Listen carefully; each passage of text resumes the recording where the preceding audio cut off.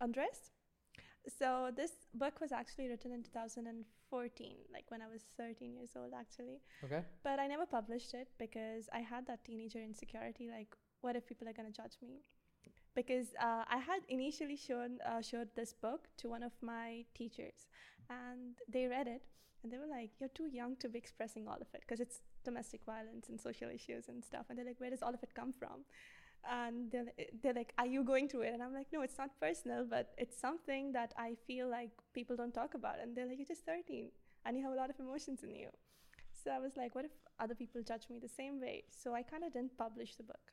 I kept it there. And then when COVID hit, Okay. it was like the best time for me. I had a lot of time on my plate, and I just went ahead with Isotope first. Mm-hmm. And then I came out with Undressed, yeah. So do you not feel like you could have just published Undressed on a Pen du Plum? I could have, but I was like, you know what, let me just put a novel out there that's not related to social issues, or that's nothing to do with domestic abuse or mental illness. How would anyone know it was you if you've used a Pen du Plum?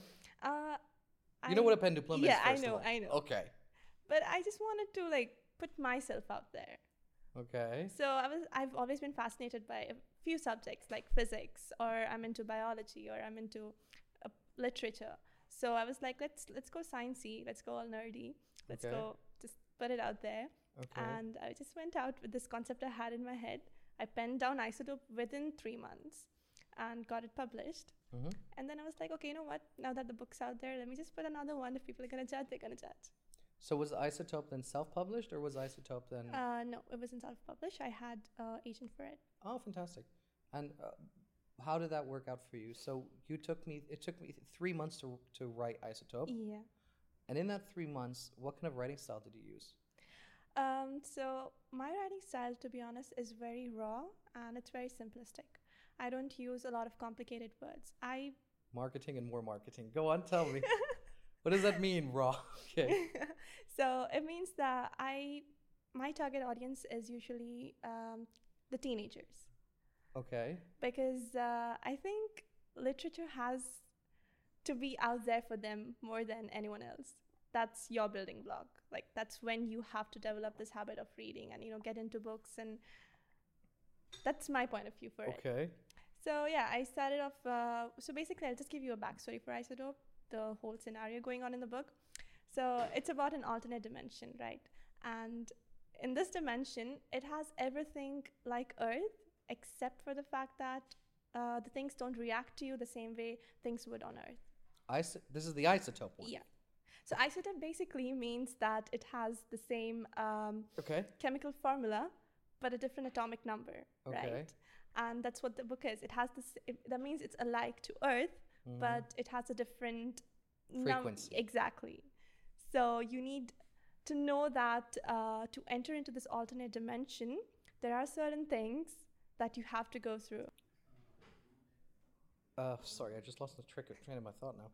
So the Isotope one is the poetry book, but it's set in a different dimension? No, it's not the poetry book. It's a science fiction novel. Okay, You need to Undressed come back is on the... track. Yes. Okay, now you understand why I looked at you so confused. I was like, wait, what? Why? Okay. I was like, that's so avant-garde. I'm going to write a poetry book set around a different dimension. I was like, what? Okay, so which one do you want to start with? You want to start with the first one, I assume, which would be Isotope. It's set in a world that is in a separate dimension. Exactly. So basically sort of like string theory. Kinda. Okay. Right? And it's actually all of my novels that I've written so far, unpublished or the published one, they all have a female protagonist. Right? Just doing a bit of feminism there. So it is centered around an entire female character who initially enters into this alternate dimension, right? And she wants to go back home. She wants to come back to Earth, but she does not know how. And she does figure out how to come back to Earth, and she does return. But time and space works differently. So she enters back to Earth, and she sees this whole scarcity of food and a lot of issues going on Earth, and she wants to go back. Interesting. Right? So it's a Okay. trilogy, by the way, just letting you know. So Okay, so where are we right now with the character? What's her name? her name's Ava Williams. What? Ava Williams. Ava Williams. Right. And why Ava and why Williams? Where did this come from? I think it's this character I've been really obsessed with as a child. Most of my writing has come out from things of obsession in childhood. Okay. I'm not sure which book it was, but I was really in the library in the school and I was reading this book, and this character literally caught my eye in the book. Okay. And I've still been looking for that book. I don't know the name, but I've been looking for this entirely. This character, she's just like in my head. I know how she looks. I know how she talks. So I wanted her name at least. So I just took the name, built my own character, and put her in the book. Okay, so the Ava Williams is a homage to Yes. your favorite character from a book that you don't remember. Yeah. Okay, that's really interesting. So this Ava, give me some backstory on this Ava character. She is an electrical engineer, and she's working at this. What do I say? She's working in a place, right, which generates electricity for half of the Earth Okay. in her time zone, right? When she's in on her planet dimension. Earth. Yeah, in her dimension, right? And so the generator basically goes supercharged, and this dimension opens up into which she is transported. And initially she doesn't understand. It takes her time to understand what is happening around her and the things that she has to adapt to. And how scientific do you go with it? Really scientific. Okay. So You have species with alternating DNAs, okay. and you have kingdoms going down there. You have terms that Okay. are not there in literature, but you only find an isotope, like names of certain creatures Okay. or certain trees Okay. or people over there, how there are people there. Okay. But she doesn't know that, and she eventually finds it out that Okay. there's entire life situated there. I mean, I to like punch a hole in the space-time continuum would take something like 1,000 suns. So that's why I'm wondering, like, how exactly scientific are you going with it? And even if you would somehow rupture a hole, just from the radiation alone would kill you, and the suction would mean that every single atom of yours would be torn apart. That's the scariest That's thing how about a it black works. hole. But Okay. the best part about science fiction is you can create your own world without actually obeying. The physical Yeah. laws. That's why I was wondering how Exactly. scientific do you go with it? Okay. So because you have to have like a position of disbelief, Yeah, right? Otherwise that's you're all in about trouble. science fiction. Okay. So the character, like, accident happens, electric house, snap. Is it like elongated process of her trying to get out of the electric? Yeah, Okay, but she knows it's like inevitable. yeah. Okay, So I don't know what. I didn't read the book, so I'm trying to figure it out. So she has to eventually give up. Okay. Also, it's kind of cool how, like, you know that this isn't scientifically possible, but you're just giving it to your readers and you're like, you have to believe it because I've written it, Mm-hmm. right? So that thing about science fiction has me, like, keen for it. Okay, telling people Yeah, what like, to do. Okay. I think readers have a very loud voice, though. They'll start messaging very quickly. And okay, so do you use the hero structure in your writing? no. The hero arc, who Danny, can you look it up on Google? Who wrote the hero arc?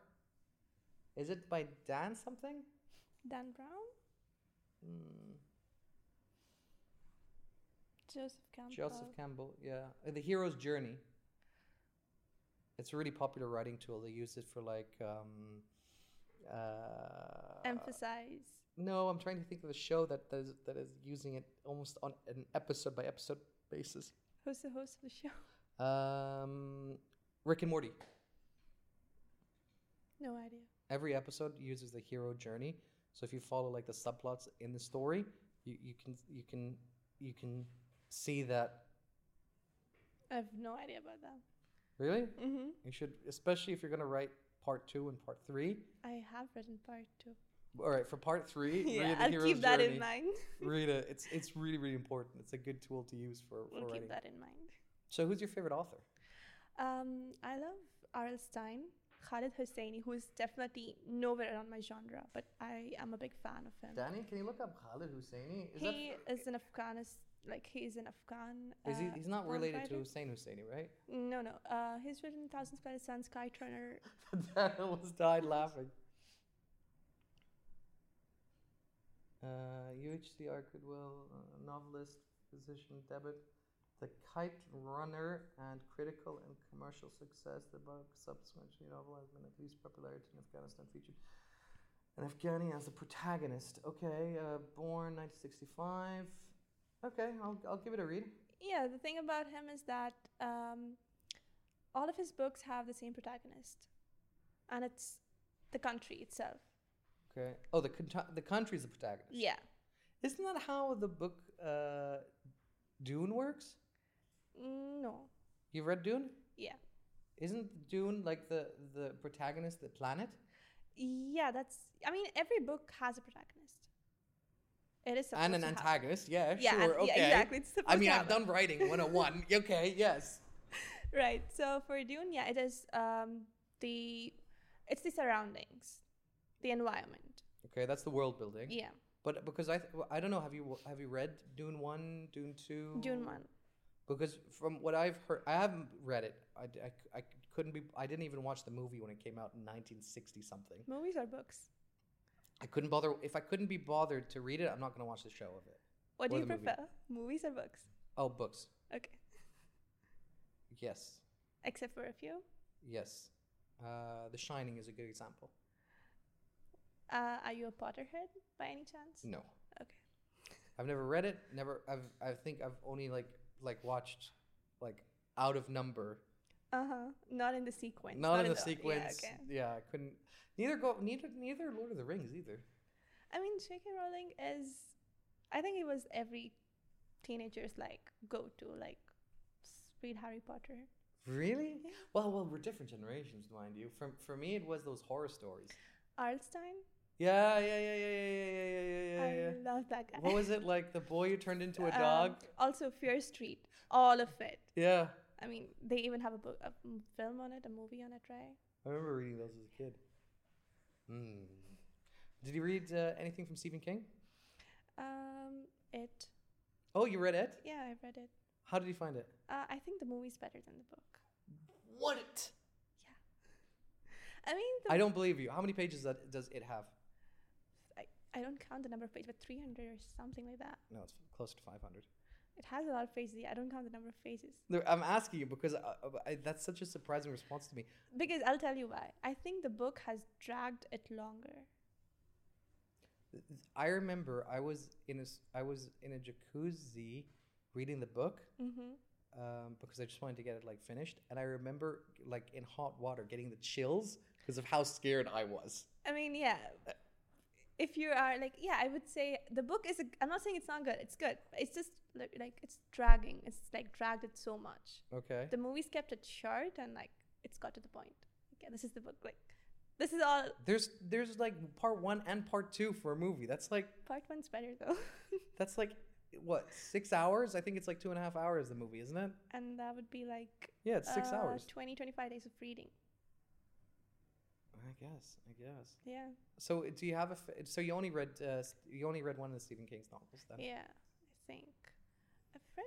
If you've given me names, I'll tell you. I'm trying to remember. There's another. There's the guy. I'm trying to remember his name. Heart-shaped box. There's one more something something with sleep or something. I'm not sure. Yeah, I know what you're talking about. Yeah, I've read that. There's Doctor Sleep. Doctor Sleep, exactly. Which is meant to be a follow-up to The Shining. Yes. I didn't read it because I've read some of the reviews about it and it really put me off. What do you read usually? My favorite author to date, Woody Allen. Okay. Hands down. Have you read anything from Woody Allen? No. You are incredibly missing out. What genre is it? Fiction, I would say, but in a weird way. Okay. I'll give it a read. Woody Allen has this amazing talent. He has like I'll try to reconstruct very poorly a sentence in one of his books. I think it was like Light as a Feather or whatever. John was a bear of a man. In fact, when the bears were sick, he would often be invited to the bear camp to to be there for the local kids. It makes zero sense as like a paragraph, or he was like, what was it like? He talks about like some hard-hitting like prisoner, and he says on the left arm On Dave's left arm was peace, respect, and love. On the right of his arm was printing error, disregard left arm. Okay, it's very descriptive. I like how it's being like specific. It's just so contrarian. It doesn't make sense. I don't know how to describe Willie Allen. Can we look up what Willie Allen books are like? What kind of genre would it fall into?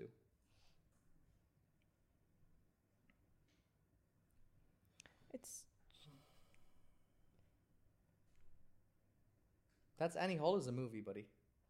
Just put side effect.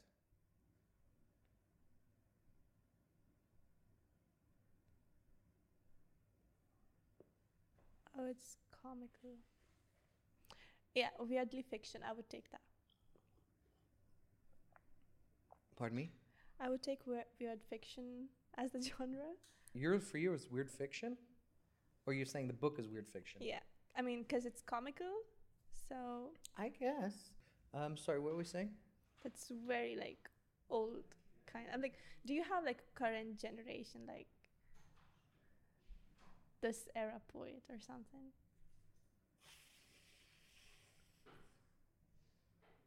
I can't think of a single poet. Poet that I would be... Have you I had people on the show that I haven't even read their work on. So I mean, if you like them, you can mention them. I can't. Other than C.T. Eliot is the only one that comes to mind. Have you not heard of Ruby Kaur? Nope. Danny, can you look up Ruby Kaur? I mean, she's like a this generation poet, and she... So do you base your stuff around Ruby Kaur? I do not relate to her writing style. What a beautiful word, denodulate. Awesome, I like that. Yeah, I think Fatma's style is very much like her. Can you give us like a text example, like a single poem or something? She is an immigrant in Canada, right? Mm-hmm. And she usually writes about how her life has been centered around like Punjab and Canada. All right, I'll read it out to the audio listeners. What terrifies me the most is how we form at the mouth with envy when others succeed, but sigh in relief when they are failing. Our struggle to celebrate each other is what's proven most difficult in being human.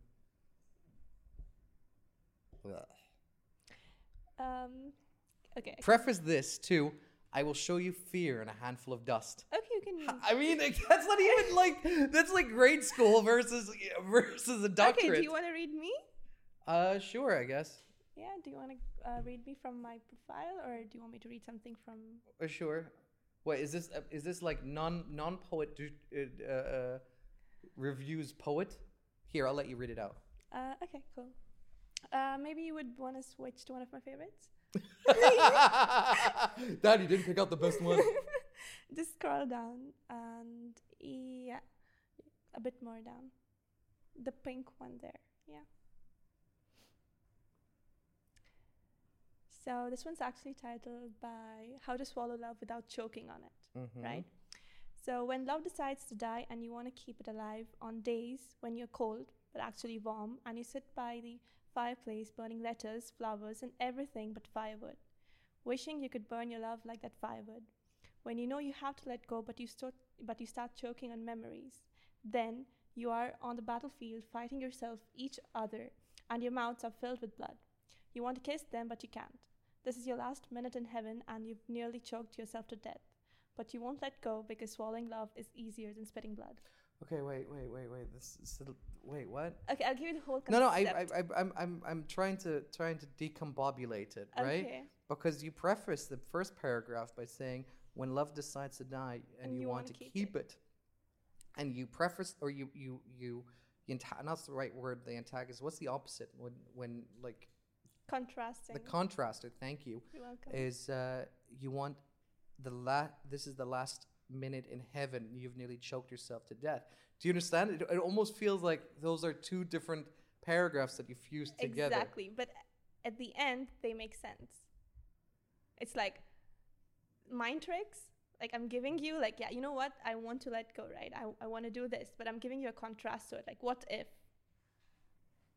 And then I'm like, you know what? I'm going to just do the easier thing. What? I don't understand your writing style. Give me a second. Explain it to me, okay? Because do you purposely? Yeah. It's there in all my poems, if you see. Warm yourself by sitting in a fireplace, burning letters, flowers and everything. Flowers and everything. But firewood. Don't you think? Don't you think it would be more of an impactful, why am I critiquing? Your English. I was about to say. I was about to say. Sorry. I was about to say the fireplace, burning letters, comma flowers, comma and everything. Full stop. But a preface, like to make the but more powerful. But I don't know if you went in like that kind of detail into your literature. No, but Okay, so we understand. Yeah. Okay. So I'll ignore all that. But firewood is washing. You could burn your love like firewood. Full stop. When you know you have to let go, but you start choking on memories. When love decides to die and you want to keep it alive, when you are cold cut, when you are warm and you sit by a fireplace putting letters. You know who you remind me of? no. Type in then Man a Machine. Man a Machine. Like that? Yeah. By Julien Offry de la Mettrie. This is the only other author that I literally had to like read a paragraph and be like, yes, it makes sense, but it takes like a lot of like deliberate thinking, which is good. I mean, if that's what you're looking for. Yeah, like all my poems have that. There is my point of view. There is a contrast, and then when you read it collectively, it makes sense.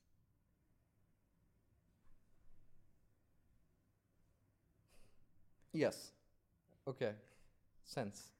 Can I read the end paragraph again? Sorry, then maybe it'll click in my brain. And you want to kiss them, but you can't. This is your last minute in heaven, and you've nearly choked yourself to death. That counter between the two gets my head hurting, okay? But you won't let go because swallowing love is easier than spitting blood. I like the last sentence. Yeah, because like you're choking, and I expect you to understand like the spitting blood part. So swallowing easier than spitting blood. And who's your main target audience that you're getting mostly with this? This one, my poetry. It's targeted to anyone who can relate. Okay. So you don't have like I don't have like an age group. Anyone who can relate. Well, this was going to be my next question before we like deviated into poetry. Was who do you write for yourself or do you write for an audience? I write for an audience. Interesting. Okay. Yeah, because most of my writing, as I've said it multiple times, is centered about issues that I can totally not relate to. But I have people. It started off like. As a child, like I would write and stuff, and yeah, the school thing happened, and I got my recognition there, and then I had the whole book. I didn't publish, and then initially during the COVID phase, what happened is I had people approach me. I don't know why, but I'm glad they did, and tell me about things like, yeah, you know, this happened, and I kind of had all this anger built up, and I wanted to vent it out, but positively. So this was, how old were you at this point? I was 17, 18. But your poetry book you wrote when you were 13. Yeah. So did those people tell you while you were 12? I've had friends, and it's like things I see, and also Netflix and YouTube and all these, you know. I mean, there's not a lot of stuff. What are you watching on Netflix? What are you watching on YouTube? You know, all this. Love Actually? What are you talking about? You know, all these documentaries on psychopaths and. Okay. How to get away with a murder. Okay. Yeah, so those kind of stuff, and yeah, pretty much that. So you're a big horror fan then? Yeah, horror fiction and science fiction. I'm a big time fan. Is the next book then a horror book? Actually, yeah. And I am working on another poetry book, which is called Simon Says. I think I'm gonna put it out soon. And this book is really personal to me because this is something I want to write. And it's not for the audience, it's for me. Simon Says, do you know what Simon Says is? The game. Yes. Right? It's like you have the person who tells you, Simon Says, walk 2 steps, Simon Says, do this, Sure. right? So for the book, Simon Says is controlled by the people. So people ask you to do this, people ask you to do that. Oh, so Simon is in this sentence The world, like the people who the want community. Yeah, the community, Okay. right? And they ask Society is the the word. you're looking society, exactly. And it's my point of view of what for. That's pretty clever. I like yeah, what they want to say to me and what I want to do, that. right? So the book is based around that. That's very lateral thinking. I like that. That's clever. That's clever. And is it going to be a poetry book or is it going Yeah, to it's going to be a poetry book. Interesting. And it's going to be based on this like character? It's going to be it has a few I can actually read you something that Sure. it'll make some sense.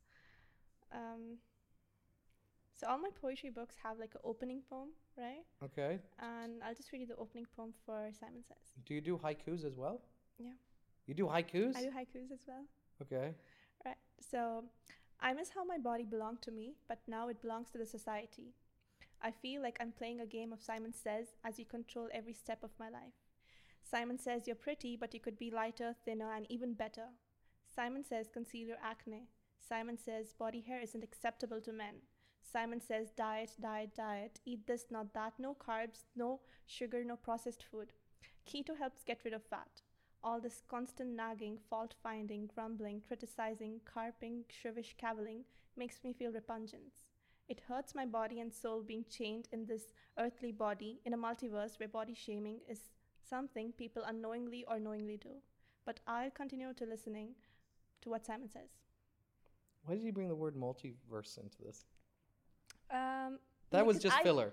I believe that there can be multiple universes out there. So Sure, but you don't need to like isn't the beauty of the don't you feel like beauty at the most like perfect or the most beautiful is when there's not a single vowel, not a single word in excess to it, when it's as streamlined. It's just like left there. Do you know what I mean? Yeah, I know I get it. Like that like when it's just like literally where there's nothing else you can take away from it. No? Maybe? I mean, I think everyone has their point of view. Mine kind of differs from yours. Mm-hmm. Okay. I mean, I just find it interesting because I get where your point is about 2/3 of the way in it. Yeah. And it feels like the rest of it is just indulgence. Mm-hmm. It's Maybe? like, yeah, exactly, you're getting at it. I mean, I don't know. I've only heard I've only heard 2 of your poems. It's like the whole point of it is like, yeah, you know, this is what you're supposed to do, or this is what you're like not supposed to do. And at the end, it's like, I know it's kind of like it's not good. It makes you feel like probably shitty or crap, but I'm gonna do it anyways, right? Because sure, but you leave Simon Says into a negative avenue, which is fine. The whole point of it being that even though we know that we shouldn't be bothered by what people say, we somewhere take it personally and we kind of get to it. We take it like we get like, well, if someone says, you know what, you need to lose weight, at some point it's like, maybe I am fat, maybe I need to lose weight. I get where you're coming from, but what I'm trying to say is that you build this very dark, you bring this into a very dark alley, and I think it would be a more interesting poem if you had flickers of light. Like leave it at the positive note. No, not leaving a positive note. Leaving it end negative. That's fine. But when Simon says, for example, don't eat carbs, it's because really biology-wise, it is better for you. Do you get what I mean? It's not so much because. But if you want carbs, you get carbs. Yeah, but do you not feel like when Simon says, I don't know, women shouldn't be engineers, is something very different than if Simon says, don't eat carbs? Yeah. No, maybe? Like, but if Simon says, don't eat sugar. Yeah, I mean, yeah, that makes sense. But the first opening poem is based upon, it's based upon the body image thingy. That's why it brings up things related to acne and concealing. Yep. I got that. Yeah. I got that. But do you not think there's a core? I don't know. I feel like it would be a more interesting poem if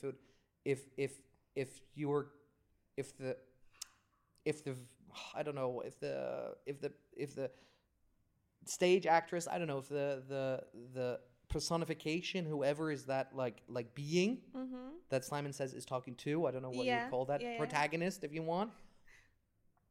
If they're confused by whether what Simon says is both positive and negative, isn't that more interesting time of our like zeitgeist? I mean, I read to have my own perception. So if I'm reading something, Mm-hmm. and I mean, if you read a poem, you can have a different perception, and I can have a different one. We're miscommunicating. Yes. I'm saying is that don't you feel like in a larger sense that people right now more than ever before don't really trust the fundamental I forgot the word, the fundamental agencies. It's not agencies. Like schools, teachers, police. What are they called, Dan? Enforcement, law enforcement. No. When you stop believing in like the structure of the system in society. Outlaws. Huh? Outlaws. No, not the person who then like if you think like old school is gonna teach you nonsense, all the police is never gonna catch the bad guy or only gonna hurt people.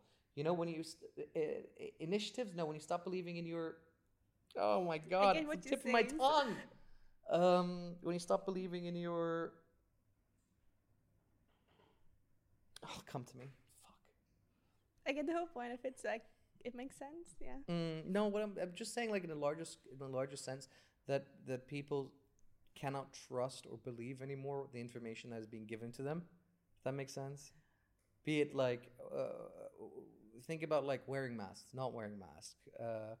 COVID's over. COVID's not over. This is good for you. This is bad for you. Yada yada yada. Ad infinitum. Mm-hmm. But at the same time, like I get what you're saying. But at the same time, like I don't think there's a lot of like I asked you, like when I asked you for authors, you can give me probably 10 names. But when I asked you for poets, you could just think of one. Because I'm also not into poetry. I can give you a second Poetry is actually very dead. one. To be honest. You don't have a lot of readers for poetry as much as you do have for novels. But that's always been the case, right? Not really. Poetry actually had in the 80s, the 70s, 80s, poetry was like at peak. I was about to be really impressed. I thought you were going to make a reference to Dead Poet Society, which is a fantastic movie, and I was like, "Oh, she's gonna go." Like, I thought you were gonna take me that avenue, and I was like, "Oh, okay." No, but actually, poetry was at peak then, Mm-hmm. and then it kind of like went down. I think it's because not everyone can interpret what the poet wants to say. Like, poetry is very sophisticated. Depends on who you're reading. For instance, I don't know if That I definitely agree with. Yeah. yeah, like if you've read Sylvia Plath, I'm not sure if you. So Can you type her in, Danny? Sylvia Plath. You should read Man and I Machine. will now. It is such a complicated, dense piece of writing. It is unbelievable. You've read Odysseus? No. I'm trying to think another book that's really hard. Can you show me one of her poems?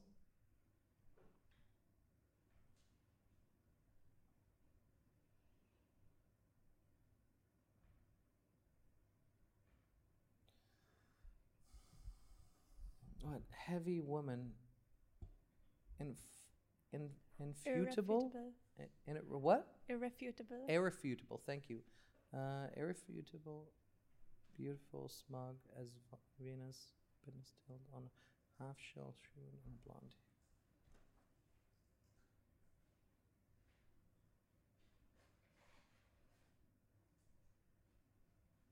Wait, what? Over each weighty. Waist, stomach, a face. So the whole point of I don't know what that means as a sentence. over each waist, stomach, a face. Yeah. I mean, Floats calm just and- read the and poem; moon it'll make o'erflowed. sense. Okay, I don't know. I mean, you're clearly a lot more trained in this than I am. I'm trying hard. Smiling to themselves, the immediate delirious and the judge.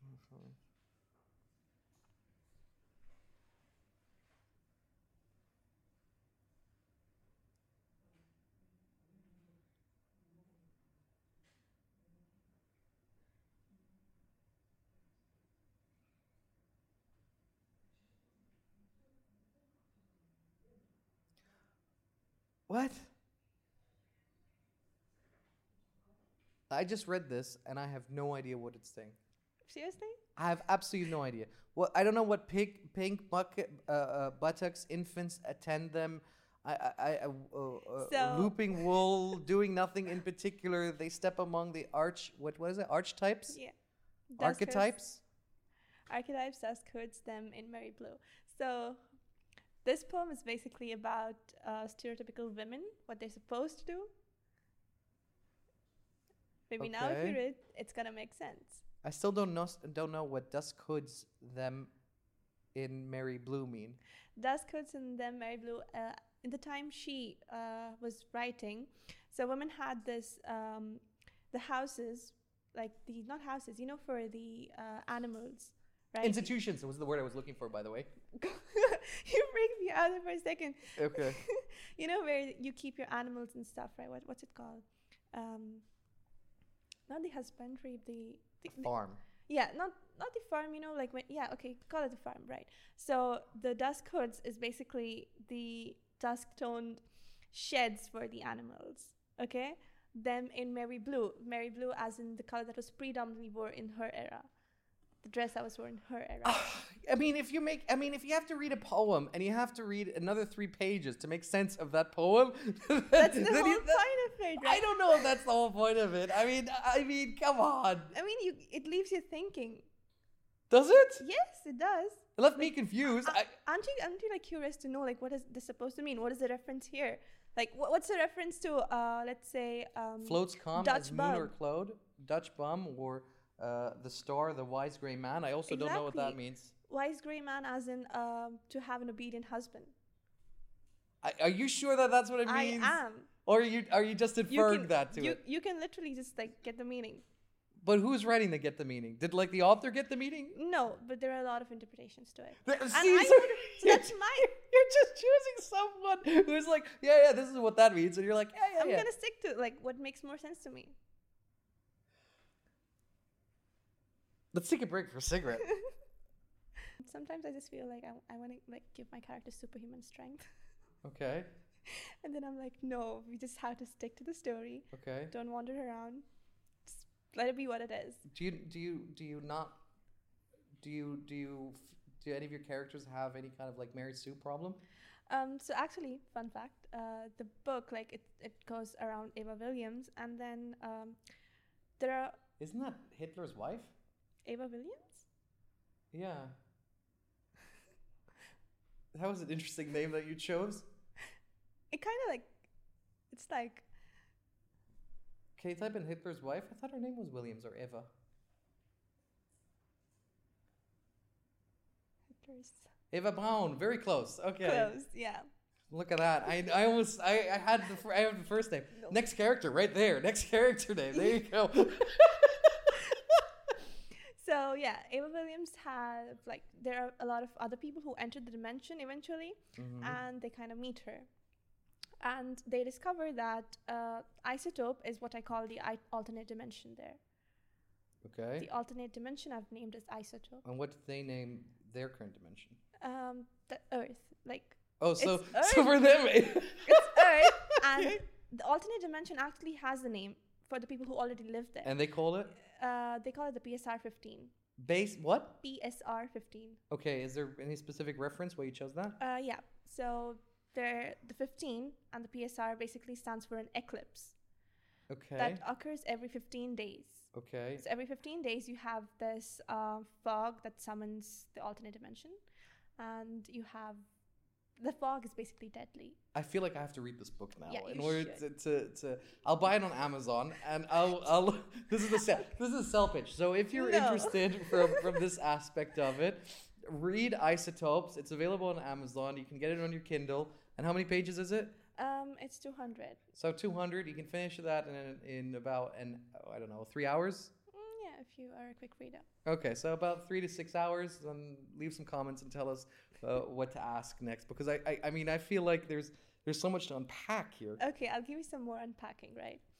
So when they get down, like when they all meet up together, they actually realize that the isotope has segregations. There are 4 kingdoms down there. Like kingdoms, as in you have a whole ice kingdom, you have a whole desert nation, you have the whole the greenery area, and you have an unknown region. And the trilogy has to go on because when they come back, they're not coming back alone. There's a whole like earthly hand in it. There's this whole institution that's involved in coming back to this alternate dimension to find food and enough space for people to live. So it's going to build up to a war then. Yeah. Right. And they don't know that the alternate dimension is like, it's not like what they think it is supposed to be like. They think it's gonna be easy peasy. They're gonna go down there. Yeah, there's space. They're gonna build things, and they have their force and everything. They're gonna live there. But that's not the case. And do you? Because I remember reading about Stephen King. He talked about his process of how he writes, and he said that it's like he said it. He described it as sitting by in a. I can't get my words together. He said it's like sitting in a forest and building a campfire, and that each of your characters that you have are a piece of wood that you burn. Oh, you heard it as well. Yeah, I've heard it as well. Yeah, so do you feel like that's the same writing process, or yours is different? So mine is kind of like I have a whole world I live in. And in this world, I like to like create scenarios. And if I'm like, okay, you know what? I kind of like that one. I'm going to put it in a book. Okay. That's how it works for me. Okay. And I have this whole bubble that sometimes, you're going to be like, sometimes it's like, we're going to be talking, right? And my mind is going to be here, but also somewhere else. I'm building scenarios and I'm like, yeah, maybe this would work. And if it works, it's going to be a next book for me. Okay. What a weird way of structuring it. So are you characters that you have in your book based on people then in your life? Yeah, but just more like animated versions of them. Okay, so you just tune up their personality. Yeah, I just tune up and I give them like things that I want to give them. Like, I'm like, okay, how you just judge a person and like, oh, I love everything, but they should have this. I do that. Again, sorry to bring up Stephen King, but when he almost got killed by a truck driver, in one of his books, he made that truck driver the villain. So yeah, it's kind of like that. It's like I meet people, and if I find someone, I rarely find someone interesting. If I find someone interesting, I give them the protagonist role in my books. And if I don't, I give them some role. So who's the antagonist then in your story? In Isotope, it's this guy. Okay, his name is David. And the whole point of him is to come and inhabit Isotope. What? He wants. Where's David from? Is he from Earth then? He's from Earth. Okay. Okay, and Ava knows his intentions, and what she does she sells her story, but half of it. Okay. She does not tell her the bad part. Like she does not tell him the. Did bad you do that part. on purpose? Yeah. Isn't David the nickname for Adolf? That was unintentional. Like I literally. Okay, I was like, this is a weird like Hitler's vibes. neo-Nazi stuff going on. You already have Ava, and Ava Williams, and you've got like Adolf as well. What a coincidence! And they're going there to conquer the world. How weird. Yeah, that has been the vibe to you. No. No, I'm lying. I don't think his nickname was David. No, better not be. So this David dude is in Earth. Was he like the guy who was running the power plant? Yeah. And he planned that accident to happen? No. Okay, so he's not super intelligent. No. It was just like a coincidence. But now what he wants is he wants power, right? Why? Everyone wants power. Okay. I mean, everyone wants power in whatever field you're doing or whatever you want to achieve, right? Do you feel like the character would be more fulfilled if he had like a bigger reason or existence? He does. You have to read the book. When am I supposed to read book 2 and 3? It's not even finished written yet. It's still in the process. Just read 1. Okay, and then stay on hold. Okay. And then I'll get 2 and 3. Okay. Well, read. What was it? Jacob's. What was it? Hero's Journey. Jacob something. Yeah, the one you said earlier. I'll give it a read. It's really important, especially from a writer perspective. Yeah, I'll give it a read. Do you do you write your beginning with the ending? No, to be honest. Okay, so about my novels, I have a very the way I start, or even in my poetry, like the books, the way I start is the way I end. So I'll give you like a. So Isotope begins with this line. So Isotope doesn't begin from Earth; it begins in the alternate dimension and the backstory. Okay. Okay. So the book basically has. We're miscommunicating, but go on. Yeah. The book. The book. Yeah. Yeah. Okay. The book kind of goes like the opening line is the little greens I saw yesterday suddenly don't exist anymore. Okay. Okay. The algae, fungi, and the shrubs are gone. Okay. And this has been happening for quite some time now. Okay. So basically, what she's describing is like she was just new to the isotope and she didn't understand why all the greens around her were disappearing. It was due to the fog, by the way, just to make sense. Okay. The eclipse, right? Okay. And the book ends by the same sentence. Okay. And if you read it, it'll make sense. Why does it end with the same context?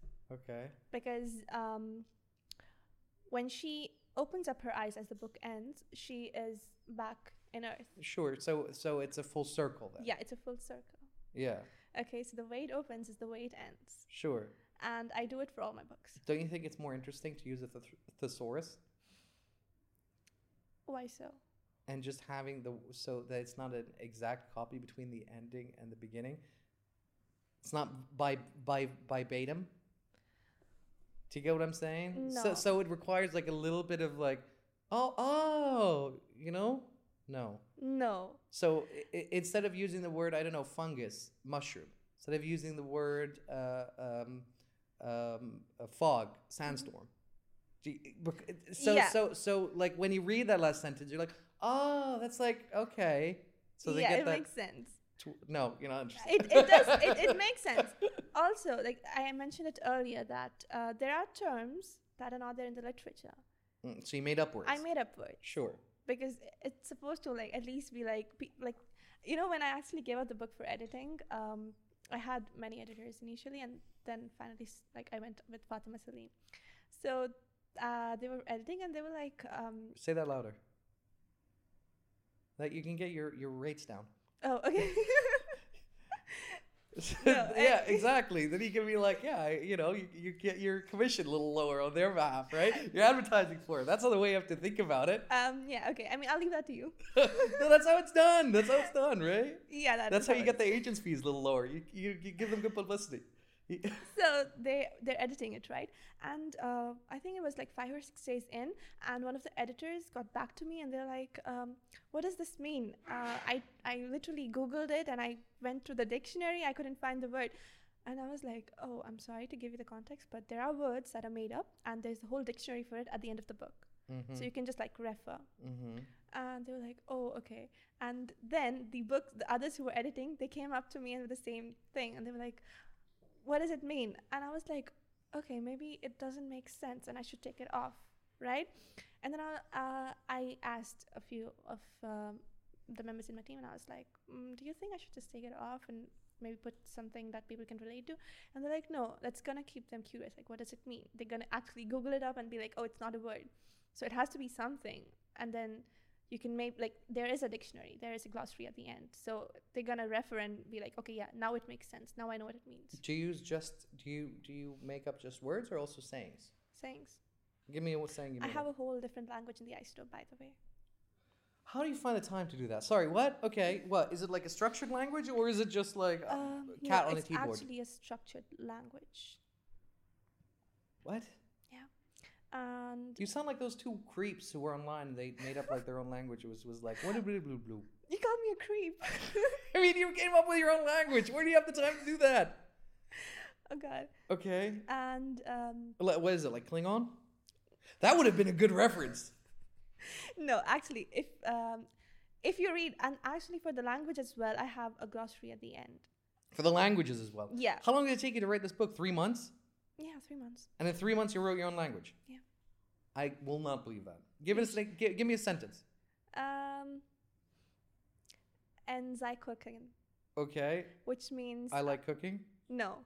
which means I will behead you. Okay. All that because I said the cream. Okay. Yeah. Okay. So where did this language part come into this? I am actually into languages, and I speak a lot of different languages as well. Okay. So I've English. I speak English, Farsi, Hindi, Kashmiri, Marathi, Malayalam. I speak a bunch of different languages. Okay, but all of them are based on the same root language. No, Yeah. no. Yeah. You can debate me on that. They're very close connected. Nowhere close. Yes, they are. Some of them, yeah. Okay, I'll give Kashmiri and Farsi into you. Okay. I mean, that's like arguing with me like Latin and English are separate. I mean, what are you talking about? I mean, Who French, speaks Italian, Spanish, and Latin. It's all the same. Who speaks? Who speaks Latin? Every scientist. I'm not a scientist yet. Okay. Okay. What's the name for a snake? In my language? No, just in English. In English? A name for a snake? Yeah, just what? As in a breed? No, just as a snake. What other words could you use for snake? Slytherin? What else? Um, Something. basilisk? What about serpent? Serpent? And where does the word serpent come from? Latin. Latin. There we go. Almost all animals are named after Latin words. Give me some. Other than serpent? Yeah. Hippo? Okay. Really? Yeah. Is hippo a Latin word? I believe it is, yeah. Plus, Latin is super interesting. Do you speak any of the Latin words? Est hippo. Okay. Is hippo Greek or Latin? Let's find out. Once and for all. Okay. Imperial Latin. You There win. we go. And ultimately from an ancient Greek. Okay, so you have. The Greeks gotta get themselves It's in like there. a contrast there. They gotta go deep. They gotta go in. They gotta put a leg in there. That's good. That's good for the ancient Greek. Good for them. Yeah, so I didn't go like, you know what, I am interested in languages, so I want to create my own language out there. But it was like, what if I had a new language? It would be fun for the readers. So I put in a new language. But don't you think it would have been more fun to have like a very popular language that doesn't exist? Like what? Whatever that Star Trek language is. What's the Star Trek language called, Dan? People have like weddings in it. I mean, you can always start a new trend, right? Fine, but you don't have to Klingon. You don't have to reinvent the wheel. I know. If you can. Okay, I mean, spend your energy writing the other two books or reading more books or doing something else, right? I mean, it's fun. Like, imagine, like, you've created a whole new language. Listen, I'm not arguing against it. I'm saying that's great. I'm saying maybe it's have Klingon. It's just like you could save time. Yeah, you can definitely save time just using Klingon. And the people reading it will be like, wait, is that Klingon? Wouldn't that be?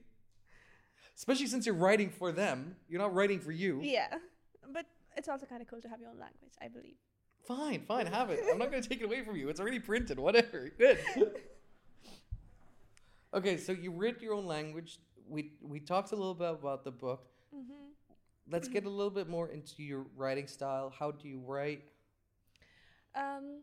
Okay, are we talking about the science fiction? Or are we talking about poetry in general? Or in general? So let's start with scientific and then poetry. Okay, I can't write scientific if I don't have a lot of time on my plate. Like, I need to sit, I have the characters built, I have everything. It's just that I need to process everything because everything has to make sense. You know, sometimes you mention things that are like 20 years before, like back in time. And then when you're writing, you have to be like, oh, they should click. Like, it shouldn't be like you missed out something. So I need a lot of time to write when I'm writing science fiction or horror fiction. But when it comes to poetry, it's like usually, like I'm a medical student. So like when I'm studying or in the university or like doing my thing, sometimes in the middle of nowhere. Wait, how are you not failing your exams? What's going on? How are you doing medicine while writing, while researching, while writing your own language? Sorry. And what language is this? This new language, what alphabet does it use? It uses English alphabets. Ooh, you're still using the English language, aren't you? You didn't go full wild. You didn't make up your own. Well, you want me to make my own alphabets and then it'll be difficult to like input it while typing? How do I type that? Handwrite it. Stylist. It's a good idea. There we actually. go. But now I can't change it. It's out there. Well, you can re-release the book at its later date. I'll keep that at the back of my head. Right. So, like, when I'm doing my medical stuff, usually when I'm doing my medical stuff, it comes then, like, I have this, thought in my head, like, oh, that person said that. Why don't I make it into a poem? And I'm like, but I'm doing something important, right? Or sometimes it's like I'm studying for an exam, or I'm having, like, a massive burnout. Mm-hmm. And I'm like, I can't stop doing what I'm doing. I should continue. So I just, like, take my phone, I just record the whole idea, the concept behind the poem I'm going to write. And I'm going to just, like, leave it. And then when I'm done doing what I'm doing, I just go back to it. I'm like, yeah, just type it down. When you read, do you write in between the columns? Yeah. I do that too. It helps. I don't know if it helps. I just like the idea. I don't know where I heard it from, but you'll never read the book the first time ever again. So when I'm reading the first time the book and things that are like really popping to me, I write like in 5 W's. Okay. Right? Like why, when, where, what. I was like, okay, I was in this location, this place, blah, blah, blah, blah, blah, blah, blah, blah. And then so I can almost like capture that like thought that I had. In your head, yeah. And so when I look back on it and I'm not reading like a paragraph, I'm like, what the fuck does this? Exactly. That's why I say it helps, like actually writing down. It helps. And you're doing what kind of medicine? I'm doing currently, like I'm pursuing MBBS right now. And after this, I go for my specialization. Okay. Yeah. So you're 3 years in? Yeah, I'm 3 years in. 2 more years left. 2 more years left. And then you're going to try to practice medicine here? I am currently studying in Iran. Okay. And then I might shift somewhere else. Okay. So yeah, 3 years there, 2 more years, and then maybe here. Okay. Does that not scare you? What happened with that author in the U.S.? Which author? That just got stabbed. Does that not frighten you at all? It kind of does. Because you're writing about science fiction. Yeah, it kind of does. So. And to be honest, any sort of art, be it painting or anything related to art, when the artist, it doesn't have to be something massive. Even if it's like you're downgrading the artist, be it whatsoever, like you don't like their works or whatsoever, I just kind of go like, why? Like, this man got stabbed because they put a kid call on him.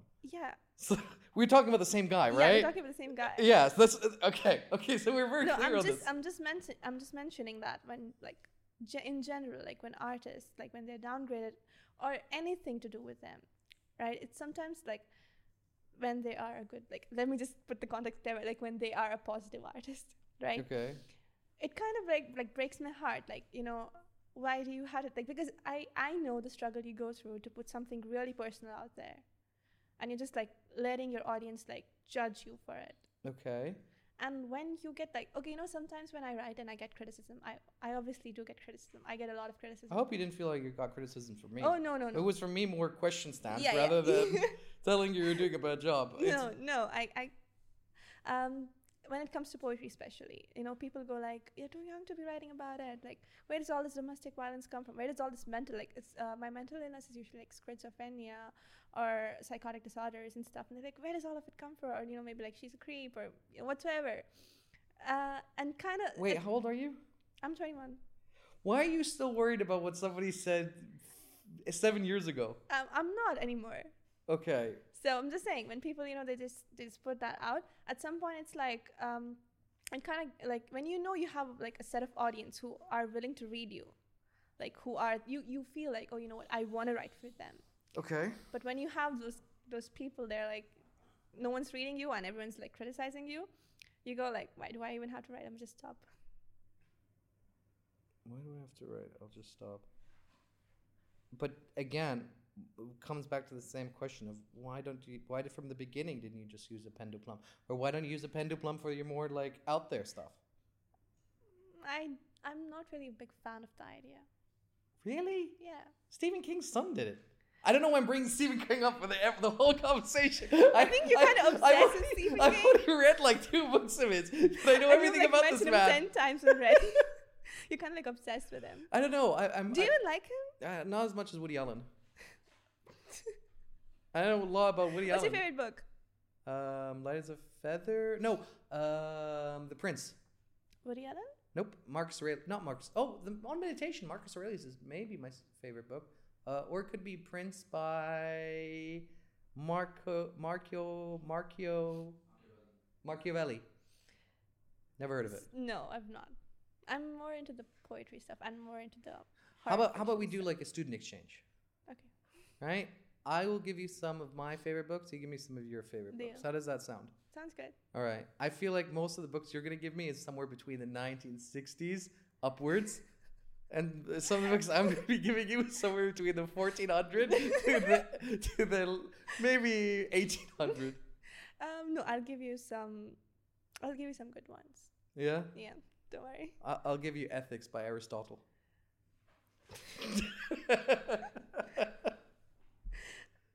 It'll make your head bleed. You want to go that back? I mean, listen, there is such incredible beauty to be found in old literature. It blows you away. I agree with that. I'm not denying. What do you think of William Shakespeare? Do you think he's overrated or he's a cool guy? That's the two options. He's either overrated or he's, a cool guy. Okay. Yeah, I think he's a cool guy. Yeah? Yeah. Have you read any of his? Well, I've watched his plays. No, not watch. Have you read? Yes, I've read it as well, but you're not supposed to read it. It was never intended to be read. Which one have you watched? Which ones? Midsummer Dream, Macbeth, Romeo and Juliet. I even can quote Romeo and Juliet. Three civil brawls brought by Are you thee. a fan of Romeo and Juliet? I had to learn it in school. I like Macbeth more, but I know to quote Romeo and Juliet for some reason. What about the 11th Night? Pardon me? 11th Night. I'm not familiar with it. Sorry. So I'm not a big fan of William Shakespeare. You're not a big fan. No, I think he's overrated. What? Yeah.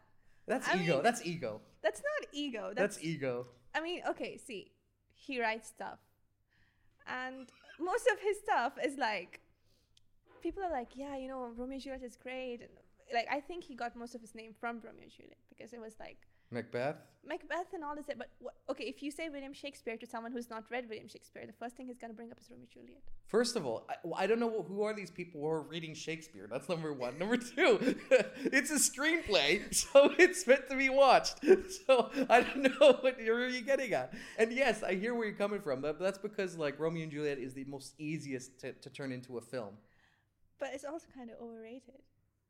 I mean, I thought you were going to... I mean, have you seen the meme? I'm not sure if you've seen it. The words are something like, Romeo and Juliet was like a love story between a 14-year-old and a... Have you seen that one? I'm trying to remember how the book ends. Yeah, see, Romeo and Juliet is not a love story. It's a 3-year relationship between a 13-year-old and a 17-year-old that caused 6 deaths. That's a good point of view. I mean, if you can look at it that way. I mean, it is based on a true story.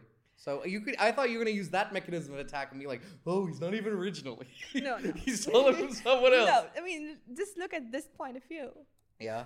It's really stupid. Why would you write about something like this? Okay, some jealous person was like, let me just summarize it. I mean, yeah, I can't judge. And a 13, what is it? Like a 13-year-old and a 7-year-old? And a 7-year-old. That caused 6 deaths. 6 people had to die in the... Okay, I mean, whatever. Okay. I mean, listen, if you go back at least 100 years, the world was a pretty crazy place. I still think it's overrated. Can you type in U.S. presidents? I'm trying to remember his name. And just scroll to the right. It's going to be a little further. Where are we going with this? Go to the left. Left.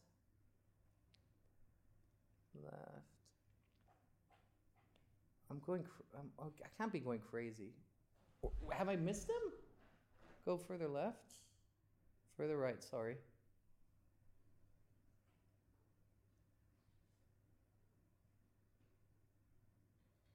Nope. Oh, there it is. Andrew Jackson. About 100 years, 200 years ago, Andrew Jackson. He shot or dueled 100 men in his lifetime, killed 100 men in his lifetime, and his deathbed, his only regret was that he didn't have more duels. That's politics. That's not politics. That's just duels.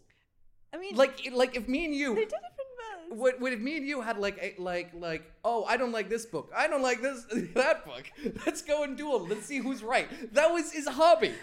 So we only have to go back 200 years, and this was a perfectly acceptable practice on figuring out whose argument was correct. You know, I'm actually gonna give it a read, like the entire thought process that he went through. Andrew Jackson, Yeah, might turn it into a poem. he is really fascinating man. I might turn it into a poem. He is a really fascinating man. On his like literally in his deathbed, just saying, "I wish I had more duels." His only regret. I would definitely give it a read. Like, I'd read more about him, and I'm actually gonna make it into a poem. He's really good. Another really good president author to read is Theodore Roosevelt, who has this fantastic quote that I use a lot: "Speak softly and carry a big stick." Oh, There's even a great image that comes with it. There it is on the left. oh. Isn't that a beautiful image? And his favorite dish was turtle soup. Ew. But he also has a really good book Okay. where he talks about how he overcame. He overcame. Oh, what's that breathing like when you can't breathe properly? Asthma. Asthma. He overcame asthma by just training hard enough. Seriously? That's what he said. Yeah. I'm surprised medical science doesn't know that. Yeah, that's what he says. His favorite sport was this like brute sport that nobody plays anymore, and it was almost like a 8-kilo bag, like a ball, Okay. and you would throw it at each other, and whoever gets knocked down loses. Oh, I've seen it in like one of the Netflix series or something. That was his favorite sport. I think they should bring it back. And Andrew Jackson too, with his dueling as well. Let's have it all back. No, I mean, we can bring him back just for fiction, but not in real life. Just Yeah? Yeah, just keep him where he is. But that's what I'm saying. Like when you brought up that 6 death things, you only have to go back to 100 years where that was a perfectly acceptable thing. I mean, it is what it is. I mean, have you heard of Bonnie and Clyde? Yes. Yeah, so I've written a lot of poems on them. I'm not surprised. Well, weren't they? I mean, Bonnie and Clyde were like lesbians, right? That is true. They were actually psychopathic killers. Yes, who were Well, Yeah. are you saying the incidental part, Yeah. or they were lesbians and incidentally psycho killers, or are you saying the I think reverse? I'm saying the reverse. I'm like, Were they 2 girls, or was no, it? it was a male and female. Oh, it was a male and female. Yeah. My mistake. I thought it was 2 women. Huh. Rural funeral homes is what they robbed. My God, classic criminals. Class C. The car they died in was No, he did not. Yes. What happened to the car now? Yeah, probably someone has it like in their living room and just stares at it. Oh well, you know what? They used to know how to live life. Have you ever written about Jane Austen? If you Oh, that feminism stuff. No. I know Jane Austen, and didn't she get like? Aren't feminists hating her at the moment? Yeah.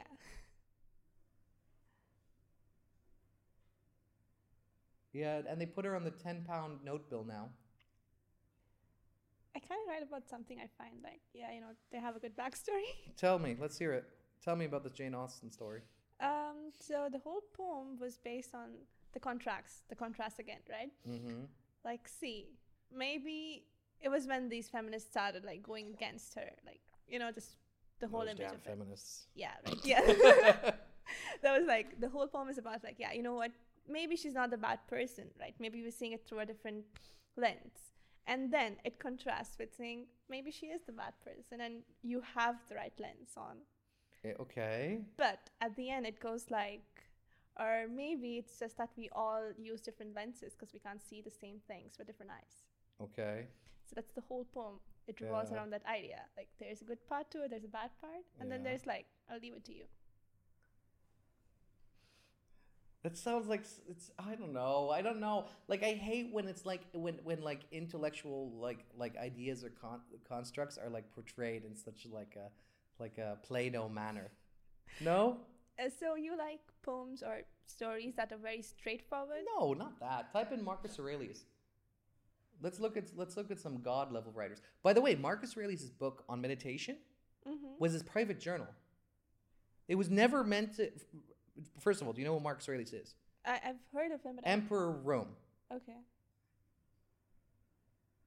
So you really are like in the 80s and BCs. Absolutely. That's when like the best of the best was going around. You're in a whole different world. Can you type in quotes and just read some of the like Aristotle has a beautiful one. Lovers are one heart with two heartbeats. Read that one. See, that was from Aristotle. I mean, this isn't poetry. This is just quotes, but whatever. You fly towards the stars and see yourself running with them. Kind of like the third That's one. the second one. Is nice. Kind of like the third one. It's kind of simple, but yeah, gets to the point. The happiness of your life depends upon the quality of your thoughts.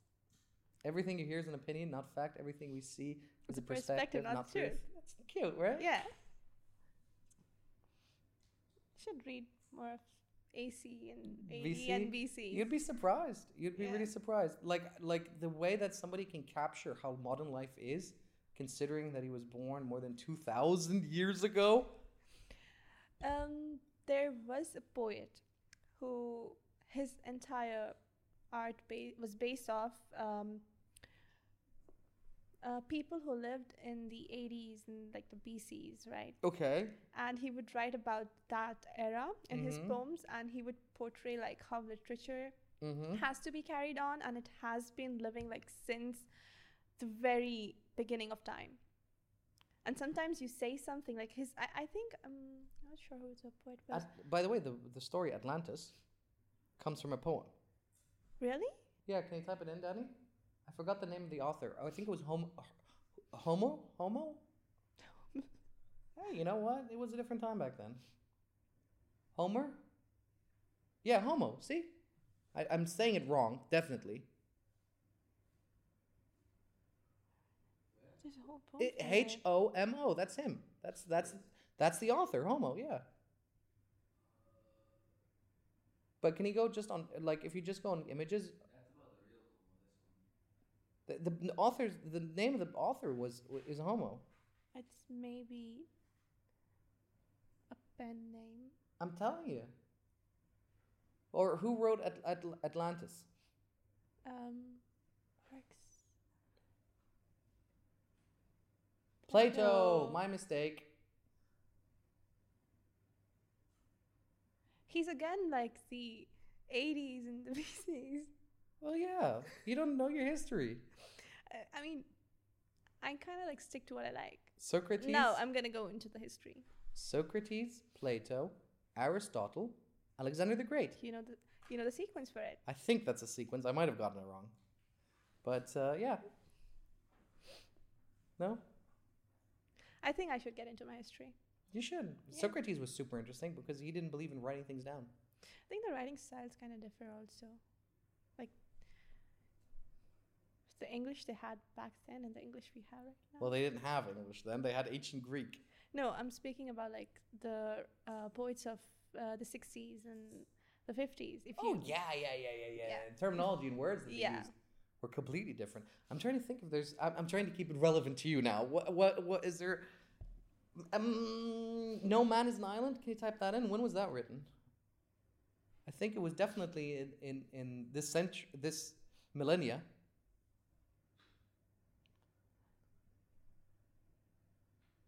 I was close. It was this millennia at least. that's very close. Yeah, like Can you open the poem so she can read it? I don't think it is John a poem. Donne. Yeah. Show me the Old English. No man is an island entire into Are you a itself. fan of Old English? Yeah. Yeah. On the morrow. Mm-hmm. I like how I sometimes in my poems as well use third person. Like in most of the poems in the 60s and stuff, they use third person references. Perspective. Yeah, I use that as well sometimes. I'm looking forward to reading it now. Yeah. I'll buy both copies on Amazon, and so should you. No, I'll send you. No, it's already bought. Done deal. The manner okay, wait. No, fuck it. Let's just read the New English. No man is an island entire of itself. Every man is a piece of a continent, a part of the main. If a cod be washed away by the sea, Europe is the lesser, as well as if a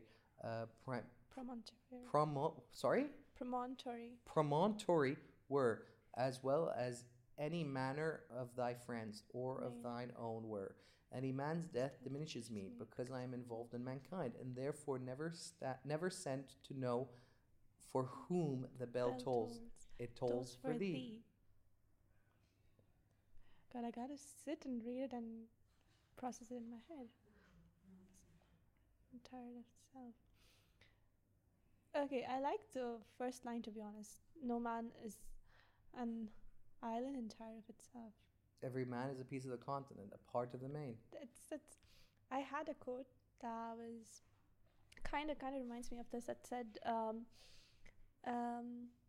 it's the galaxy that matters, the earth is just a part of it. I like that. Yeah, so it kind of reminds me of this, like Isn't it weird that people have the same thoughts? yeah, but just like you write it differently. Oh, sure. Do you know what it means by the bell tolls for thee? Let me find it. The last sentence. Okay, so does it mean that therefore it never sends to known for whom the bell tolls? Okay, there can be a different meanings. Like I'll explain it to you. Like you helped me earlier. Yeah. With the Is Red there Barn. like a translation, or is it like your perception? No, it's a real meaning. Okay. I like how you were like, oh, okay. Let me get up then. Oh, therefore never sent to know for whom the bell tolls. It tolls for thee. Because back in the day, when you'd hear the bell ringing in church, which would mean somebody's passed away and a burial is happening, as a church and as the village we got bigger, you'd hear it more often. You'd be like, oh, whatever, you know. Oh. And so you'd just be like, it was just another sound, and that's why it sells. For therefore never send to know. The bell tolls. Oh, it For whom the bell tolls, for it tolls for thee. has a good opening. Yeah. And Nice, right? yeah. Kind of goes Like a little this bit full one. circle, Yeah. right? I think it's kind of like fun when a poem or a book goes in a full circle. Yeah. Yeah. I'll try to find one or two that I know that go in full circle. I don't like endings that like you know some authors or some poets, they leave the ending for the reader's view. Mm-hmm. I don't enjoy that. That's how ancient screenplay used to be. Okay, we're going ancient again. I'm sorry, you brought it in because like modern literature is written in 3 arcs, Yeah. right? Yeah. Intro, transition, outro, or beginning, middle, It's end. a climax. And in the ancient world, there was only first act and second act, because the audience would leave, and it should be their responsibility on how they want to like. So do you like that? I don't like cliffhangers, That's what I'm talking about. but it's something very different between a cliffhanger I mean, and an open-ended question. An open-ended question also, like, isn't that like a cliffhanger? Like, you're gonna be like, okay, what happens after it? Like, there can be different endings to it, different endings you can put in. Sure, but back then it was a little different, because you'd hear stories from, like, you know, your local tavern or wherever, right? Mm-hmm. I mean, sure, and they also put on big shows and stuff like that back then, but it wasn't like to the level of like movies today where millions of people watch it. You know what I mean? I mean, like, imagine You are much closer to the creator. So imagine you watching a movie and then it just ends there, and the director's like, you know, just make an ending for yourself. Yeah, but the difference is that back then you could actually go and speak to that director. Yeah, but now you can. Exactly. I think that is the big difference between the two. So do you like cliffhangers? I don't like cliffhangers. Do you like open-ended questions I think so. or a full circle? I don't like being. I don't like being like spoon Spoon-fed. spoon fed. Thank you. You're welcome. You don't think I'm right with that? I mean, yeah, but then you're not exactly being spoon-fed. If you have a full circle, you can still make a different meaning to the poem. Different meaning to the poem. Okay. So you just have to like make sure that it relates to you at some level, and maybe the poem is not written about the topic you're relating to, right? Like, for instance, I can write a poem about a honeybee. I write a poem about like anything. I can write a poem about watermelon bubblegums. I've written poems about I like that watermelon bubblegum. yeah, I've written poems about watermelon bubblegums. That's cute. I like that. I've written poems about Chinese bread. I like that too. I can write poems about anything. So like, and somehow people are like, yeah, that's relatable. Whereas it's like completely not written about them, but it makes sense to them. So why not? I think I might know a poem that you might like, and it's from this century. In fact, it's even from not this decade, but close to this decade. Okay, you found one. Can you type in Carl Pinkelton, Danny? And caveman poem? I've read the caveman poem. Yeah, you have? Yes, I have. From Carl Pinkelton? Yes. I'd rather be... what was it? It was like very trending in between. If moths had...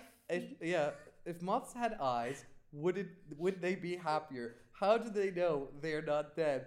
Cavemen hunting for food, but not before they style their hair on their head. What would last longer in dinosaur times? A blind man didn't stand a chance. Not with all those rocks about. I would rather be a blind moth. Exactly. Poems like these, I enjoy reading them.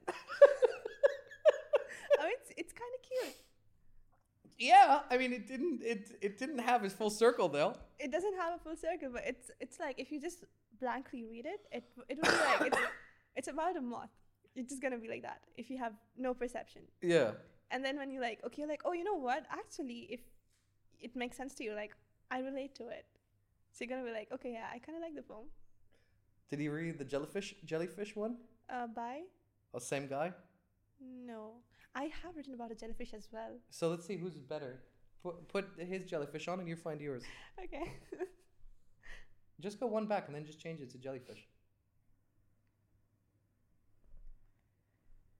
Are you having fun so far? Yep. Are you? Yeah, otherwise I would be like, all right, time to finish up. Take care. Bye-bye. Found mine. All right, did you find it? Mm-hmm. Let's hear yours first. Okay. Move closer to the mic. Let's hear it. Let's hear the professional. Okay. So there was a jellyfish who had a transparent soul. People asked it to undress, but the jelly was unsure. So it drifted far away and undressed, then joined its bloom, a bloom where it belonged. This is the opening to Undressed. Oh, now that makes more sense. Okay. Yeah. So the thing here is there was a jellyfish who had a transparent soul. Mm-hmm. People asked it to undress, but the jelly has no skin on. Like, it is what it is. Mm-hmm. So the jelly was unsure. So the moment then it was invisible. Yeah. Yeah. So it drifted far away from those people and it joined a bloom where it felt like it belonged. But how did it join a bloom if the other bloom was invisible too? It didn't feel like it belonged there. Or did it just join another bloom and just was like hiding out? No. It felt like sometimes you are invisible to a group of people. Mm-hmm. Like you are present in the conversation, but you feel like you're invisible. I like that. I like where you're going with that. Yeah. And you're just like, you're talking, you have everything, you go out, you hang out, but you just feel like you're not there. Right? And then you find there's another group of people where you don't even talk, but you feel like, yeah, you belong there. That now you're invisible and those those ones are invisible. But you know somehow they're there. That's okay. Yeah. That's okay. Right. For the man, the myth, the legend himself, I will try to read it. Better. I don't like jellyfish. They're not a fish. They're just a blob. They don't have eyes, fins, or scales like a cod. They float about, blind, stingy people in the sea, and no one eats jellyfish with chips and mushy peas. Get rid of them. I like the ending. I like the ending. It's so aggressive. It's like, get rid of them.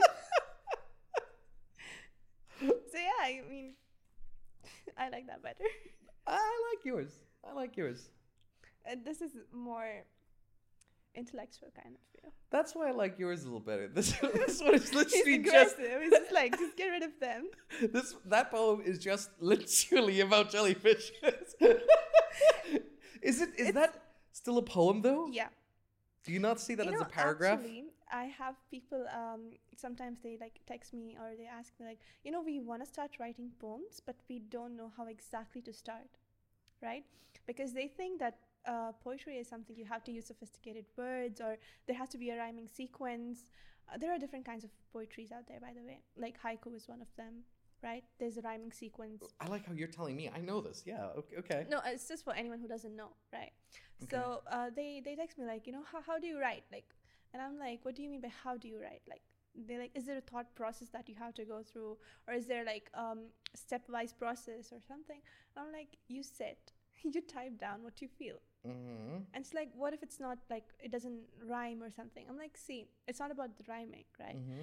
You just put out words, and if you feel like, okay, there's something missing between 2 lines or 3 lines, right? Just slip a few lines in between, and it becomes a whole poem. Try it. I've never written a poem. You should try.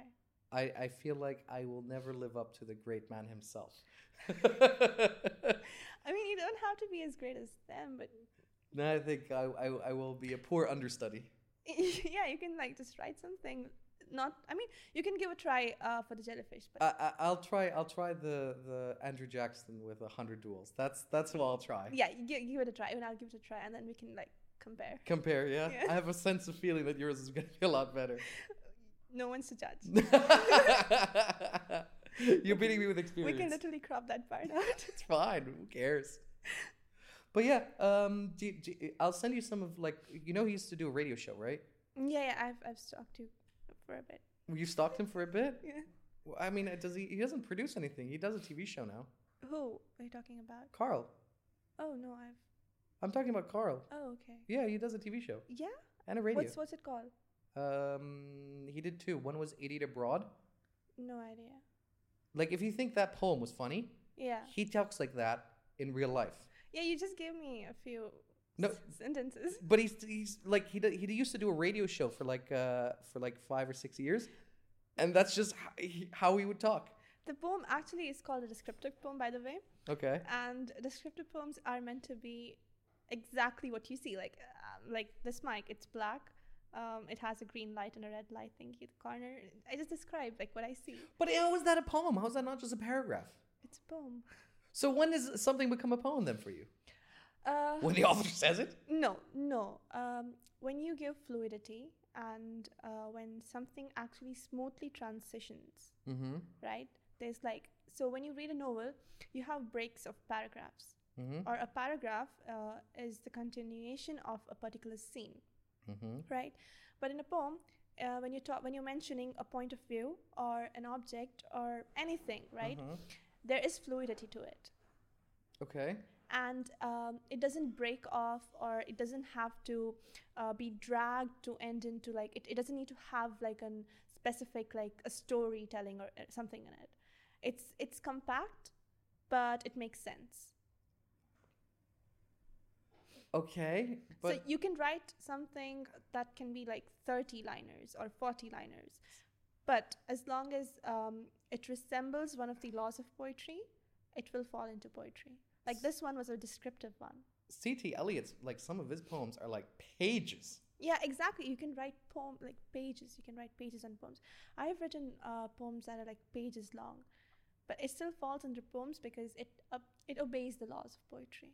Okay. And you have certain laws. You need to find in which category you fall in. Okay. And once you've found your category, stick to it, write in that. So I mean this comes back to the main question again. Where you're centered at the moment in the earth, what's all happening? Aren't you really not considering to do a pen de plumb in order to bring out subjects that you would be otherwise scared to approach? Initially, whenever I was I'm gonna put my work out there, I wanted to do it with myself being involved in it, completely, for who I am. I didn't want Because a lot of your work has a lot of feministic notions to it, Yeah. especially women-centric. yeah. And what's currently going on down there does not. I mean,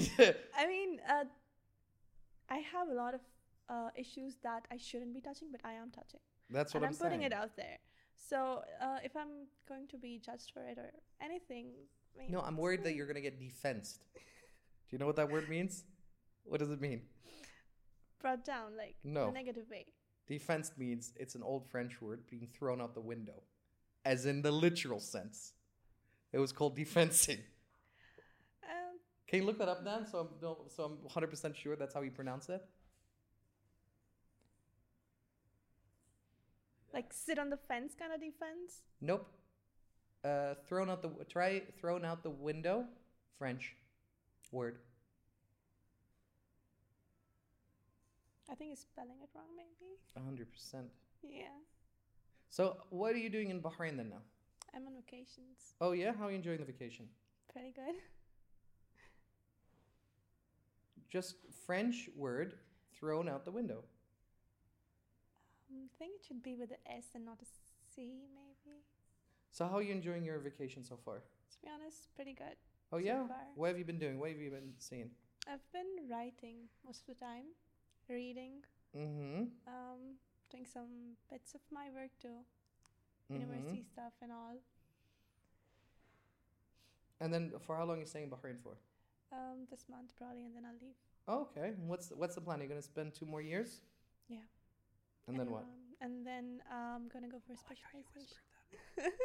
And then I'm gonna go for specialization. Where do you want to do your specialization? In the States or Okay. maybe Canada or something. Again, why are you whispering? Are you worried that like you're gonna get chased down? Oh no, Canada. No, I'm not sure about it yet. I haven't decided. So what? Do you not like? What's this? What's the story now? You don't want to be like a full-time novelist or author? I enjoy medicine. I enjoy physics. I enjoy writing. There's a lot of things I want to do. Mm-hmm. So I just kept one thing as my main career, and the others are like just they fall along, right? Dan found it. What is it? Defenestrate? Defenester? Defenester? Just say it in the French accent. I don't know how to. What's that E with umlaut? De, De? de, De? yeah, Defenestre? Defenestre? yeah, something like that. So yeah. So maybe use a pen to plum. What should I use? What about if you use like an anagram? Give me an example. I need a pen and a paper. I'm sure you to do an anagram. How does an anagram usually work? Isn't it that they take the first and the last letter Yeah. and then they flip it? Flip No, and then they try to make it into a sounding something number. that makes sense. Yeah, I mean it's a name, so it doesn't have to really make a lot of sense. No. I mean, if I had one Like what? like, Right. like a pseudonym name, Let's hear it. maybe keep it Diabura. Deborah. Don't you feel it sounds too close to that disease? Debola. No. Deborah. Debola. Okay. Diabura. Deborah. Deborah. Maybe D and then space Bora.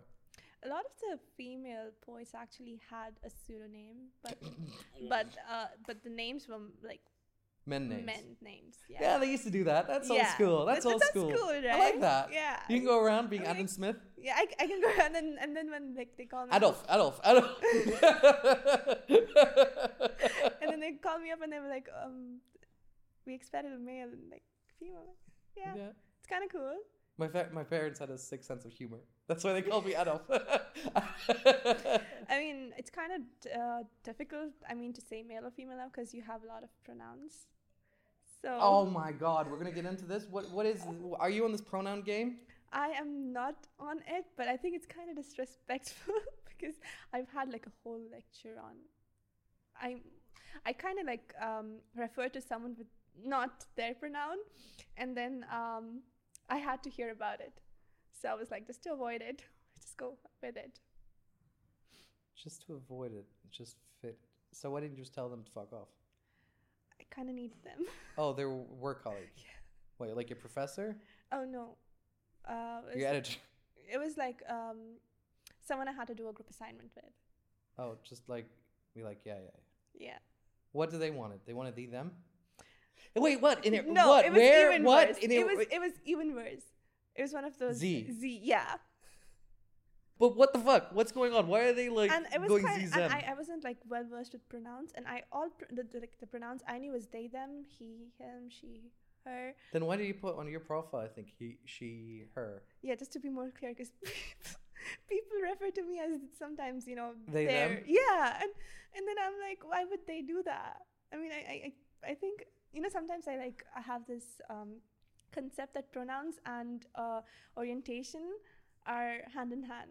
Okay. So I'm like, I'm straight, and then they go like, oh no, these are pronouns, and I'm like, oh yeah, they're pronouns. Wait, what? So wait, if you were like gay, you'd have your own pronouns? No, that was my conception until I was Oh, like, so if educated. you're like gay, if you're gay, you would be like Z. I'm not sure. No, you'd be. Sexuality and No, I'm asking about her. She got that mixed up. Yeah, I got that mixed up. that like your pronouns were reflecting your Orientation. orientation rather than your gender, but gender Yeah. is non-binary Exactly. for those It's kind of people. confusing, isn't it? But they said there's an infinite amount of genders. It's kind of confusing. Just to be clear, it's she, her.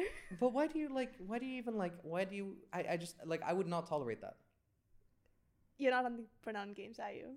I'm 30. I will not be in that pronoun games. That bus has long gone away from that station. Like Yeah. if somebody would come up to me, I've had this like in meetings, Mm-hmm. and they came up to me and were like, "Oh, it's them."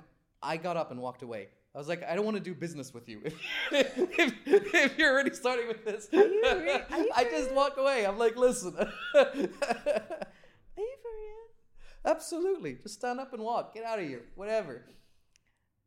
I hope to have that courage someday. You don't have to have that courage. I mean, if I need them, I just gotta Who go cares? with You'll it. find other people. There's other business opportunities. Get out of here. What are you talking about? You Oh, You put you custom have. I mean, Z? come on. You have. prefer not to say because Yeah, we've got a you team. have a custom one as well. But I had the prefer not to say. You have a custom one as well. What was my custom one?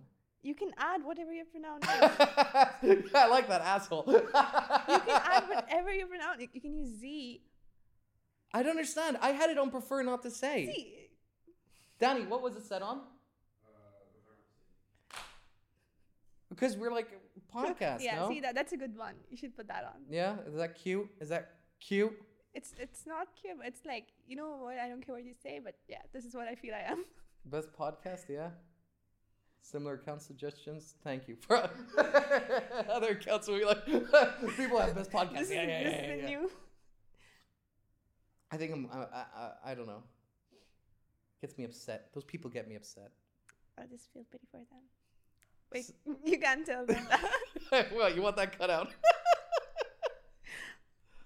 So what's the story with them? Then why do you have it in your profile? Just remove it. Live your life. I will. Or don't, whatever. Don't let yourself I mean, be I just want to convinced keep by it me. there. Like, just be more specific. Like, yeah, this is what I believe in, and this is what I am.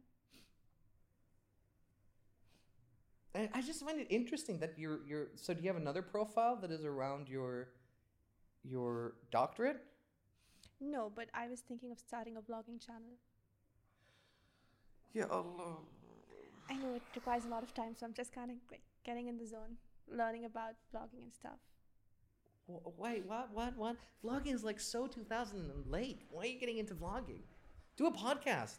I used to blog, Like writing blog. writing blog, Okay. and then I stopped it because I wanted to like just go something with medicine as well, get involved with medicine as well. I used to blog about writing stuff and all. So kind of I had this thought in the back of my head, and I had a lot of people like say like, you know what, we want to see like medical stuff from you. Like we want Who are these people? people like on my profile, and like they just or even the people I study with, they're like, you know what, you should like start a vlogging channel, and we want to see you stuff like I don't have post stuff. time for these people. Then why are you giving time to these people? I actually genuinely wanted to start a vlogging channel as well. What are you? Oh, these are the people who've been telling you these nonsense stuff. Yeah. Yeah. Yeah. What are they doing with their lives? I have no idea. There we go. That's the problem right here. But I mean, how much more things do you want to do? You've got a I mean, book the more to the finish. merrier. Huh? The more the merrier. Yeah, but you know, you can't look left and right at the same time. I highly am against that concept. Like I know I get this a lot. You can't like put your feet in many boxes at the same time. But my mom also says that if you want to do multiple things, you do multiple things. It's best to do one thing fully assed than multiple things half-assed. I mean, you can do multiple things fully as well. You're gonna tell me honestly, Yeah. Okay. honestly, Okay. you're gonna honestly tell me, hey, you know what, Hamid, if I would take a step back from doctorate, which you wouldn't, but let's hypothetically say, Okay. and step back on anything else, and I would just focus all my energy on my writing, Mm-hmm. you're really not gonna tell me you wouldn't be a better writer? Yeah. I mean, see. Okay. Thank you. The thing is, I have invested in each of my professions individually, and over the course of time. The first half of my school life, I wasn't even concerned about. I had medical in the back of my head, but I was like, I'm gonna use it to build my audience. I'm gonna write. I'm gonna focus. I'm gonna learn more about different writing styles. How does it work? How do you get published? I focused on that. And then when the time came for medical stuff, I was like, now you know what? I'm gonna completely do medical and part-time do writing because I know my stuff now. Like I know I can like own up to that. Yeah, I know this. I revolve around it. This is gonna be my writing style. This is what I'm gonna do. I know what I have to write about. So I've done like my research and what I want to do. And where do you want to then specialize your doctorate? You mentioned a few times that you would like to specialize in Canada, or the US, or Germany, or wherever you may would like to go. What would be The field? the field that you're thinking of at the moment? At the moment, it's surgery. Really? Yeah. You know what? I was thinking surgery for you. Why? I just got that like vibe. The vibe? Yeah, I just looked at you and you're like, yeah, surgery seems like the right. Yeah. touch. At the moment, it's like surgery. Any particular reason? Any particular field in surgery? There's a very like wrong way of saying it. I think it's kind of cool how you can like cut open people, Okay. fix them, and like put them back together and like just go home. Okay. kinda So you want to work in a morgue? Yeah, like I don't want to. Autopsies. That's what you'd like to conduct. No, You'd like to be an I autopsy. definitely would not like prescribing medicines. Be like, yeah, you know, okay, I've read this in my book. It's gonna prescribe you something. You're gonna be fine.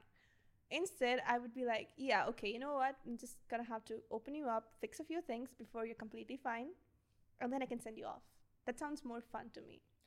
I have in my both short and long life never heard of a single person who went for surgery and came back better. Surgeons are kind of crack. I mean, like they're like an engineer that leaves things all the time in their body.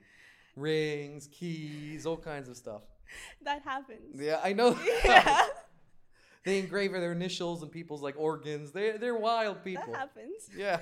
So you're what? You're looking to lose stuff in people's bodies? What's Hopefully not, okay? but I hopefully think that I can be good at it and I can actually put a contribution out to humanity or something. Yeah. I like that idea. I was thinking of getting into medicine, but much later on in my life. I mean, there's like no time to be whatever you want to. Like, even if you're in your 40s and you want to do it, you do it. I wanted to do it in my 50s, and then Assuming you're in your 70s now. in my 50s, assuming that I'm in my 70s now, but I'm in my 30s right now. Which terrible joke. Are you just saying I look old? Thank you. I just said that you look younger than what you. Oh, I appreciate it. Yeah. Thank you. I would like to start when I'm around my 50s. Go to like a really terrible school somewhere where I can just like speed through it. And Are you into medicine? yes, I am, but not from the sense of what you think. I would like to find whatever illegal or legal modality to get the license as quickly as possible, Okay. and then just go to like some piss poor nation and spend the last 10 years of my life just doing half-ass jobs. But it's better than nothing, you know? It's better than nothing. Like, why would you want to do that? I don't know. I romanticize the idea. Okay. The last 10 years, you know what? Where I'm barely senile and things I are... mean, if you actually look to the field of surgery, you can like look at it in a way that it's legal license of like chopping people up, like opening them up. I'm not doing that to like organ harvest like poor nations. I'm doing it to like, help people where they, that's all they got. I mean, medicine is very fascinating, to be honest. Mm. As much as it's hectic, it's very fascinating as well. Like, sometimes I am shocked to learn something about my body. I'm like, wait, I have that, and it can do that. A heart, a liver. What were you shocked the last time you found out you had? The brain, actually. I'm very fascinated by the brain. Okay, you look menacing while saying that, but go on. There are a few things that does not make sense, right? Our brain has certain areas of development that are not supposed to be present in us right now. What? Because it has existed in humans that lived in your 80s and BCs. Because that's You're going to fail your medical exam. No, I'm not. What did he just say? Say that again. That there's there certain areas in the brain. Like there are different centers of your brain, right? Mm-hmm. So there are certain areas in the brain that are not supposed to exist anymore. Which part of your hippocampus is that supposed to be at? Is hippocampus all you know in the brain? No, I also know the motor. What is it? The motor control? Motor control. Whatever the back part here is. It's not even a part. Pons, medulla. No. Medulla oblongata. No, the part that controls your motion, your ability to move. It's medulla. Medulla? I thought there was a motor something. Yeah, it's an oblongata. Medulla oblongata. All right, whatever. Yeah, so there are some organs in us as well that is not supposed to be like the vermiform appendix. Mm-hmm. We have it, but it's not supposed to, it doesn't do anything in our body. It's just there. You know what is it supposed to do, right? Mm-hmm. It's supposed to digest grass. Yeah, exactly. And wood bark. Yeah, and we have it. Mm-hmm. It's not functional in us, mm-hmm. but we still have it. Isn't that kind of like fascinating? But that's not in the brain, though. In the brain. We do have brain tissue in our stomach, though. Yeah. No, we don't have brain tissue in the stomach. We have brain tissue in your GI tract. Yeah. I agree. I mean, you're studying the field. I just remember reading some medical studies. More specific. Not in the stomach, exactly.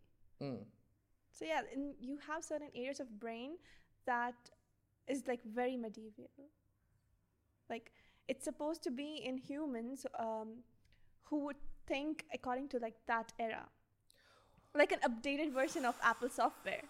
Okay, I mean, unless you're dropping the biggest conspiracy ever made, but okay. You should read on it. What am I supposed to type in? People having version 1.1 brain? No. I'll send you references. Okay. Read it. I'll not send you too medical stuff, but send it as technical as you like. Yeah. It doesn't bother me. No, I'll send you something that you can that makes sense to you. You don't have to go into like the depths of it. It doesn't bother me. I enjoy reading. Sure? Yeah. Okay, I'll send you references. Read it. It's gonna you're gonna be like, okay, wait, why do we have these parts functioning in us? Like, the brain is very complex if you get into it. So why do you think we have then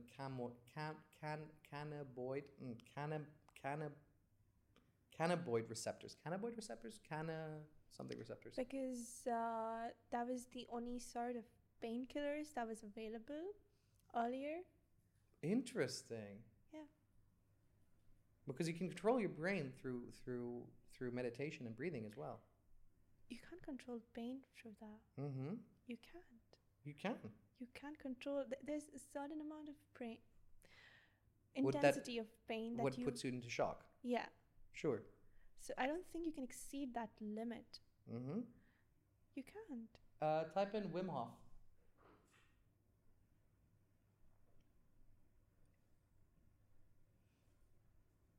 He overcame gangrene. Okay, you're talking about one or two exceptions. Okay. Type in Wim Hof meditation. It's called, I forgot the name of the breathing technique. It's called, it's a special name for it. Can you scroll down? Scroll down. 4-7-8 breathing technique? No. There's a special word for it. Can you go up and type in Wim Hof and then just change it to breathing technique? And then maybe it'll show up the name for the technique. It comes from Tibet. It's super interesting. I remember reading about it, and I remember reading your Harvard research study about it, exactly about this, about some monks in Tibet. I mean, we don't use it in clinical practices, so Yeah, but I mean, Yeah. Western and Asian medicines have always been separated. probably because the modern techniques are more effective and faster. Interesting that you say that. We look at efficiency as well when considering. Interesting that you say that. Oh. All right, keep looking, Danny. Breathing technique. Maybe Tibet. Try putting Tibet in the end. Due to high altitudes, Tibet Tomo and breathing. Mars have dropped below zero. Tomo, thank you. And type in Tomo monks. And sorry, are you still in Russian time? Yeah, I guess I'm getting a call. We can do another episode another time. So if you hear stuff for some Is time. that okay? Yeah, it doesn't bother me. Can you open the images?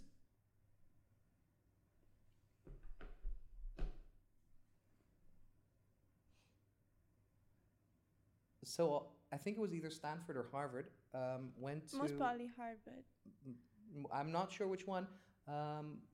Went to Tibet, and they went to one of these monasteries where they To do a case study on it? to do a case study on it. Wow. And they took wet towels in the ice of winter and wrapped these monks around wet towels, thinking that it's going to induce hypothermia.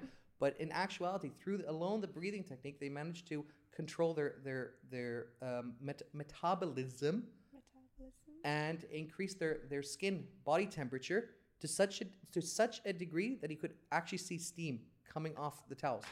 They Wow. recorded the whole process. It's amazing. Can you type in Yeah. Tomo Harvard, or it was either Harvard or Princeton?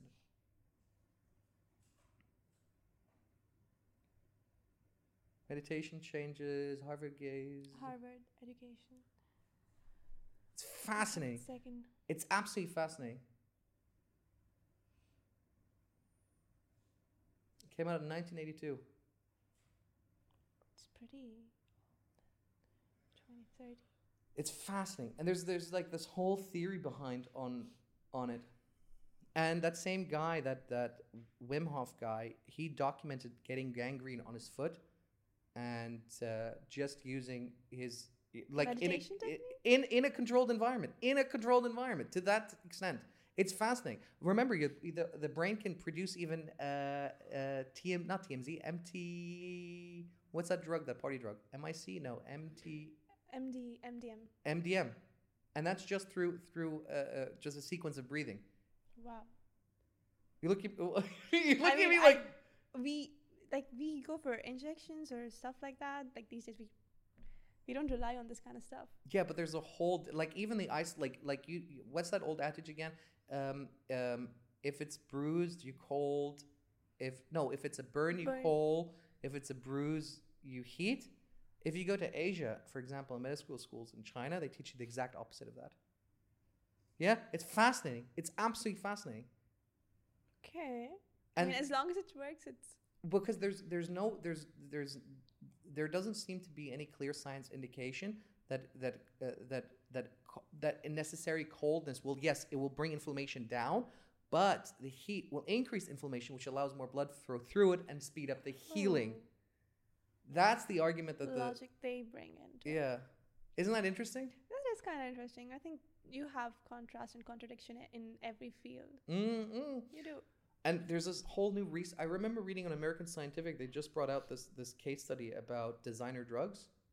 Yeah. That's also Yeah. super interesting.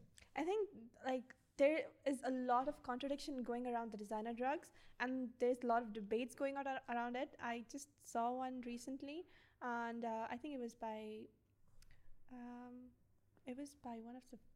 one of the universities, like pretty popular, Buckingham or something, and they had a whole debate about on it, and it was like good to see two different sides of it. It's like, especially like the medical science field is so interesting. Debatable. God, you can debate on every topic. Yeah, I know, right? It's like it's so still in its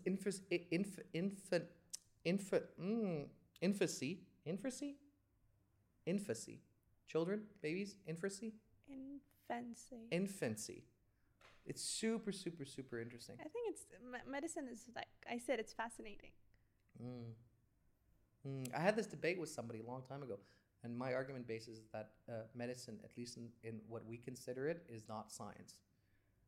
And my argument basis was that whatever treatment you're prescribing it onto the average, not onto the individual.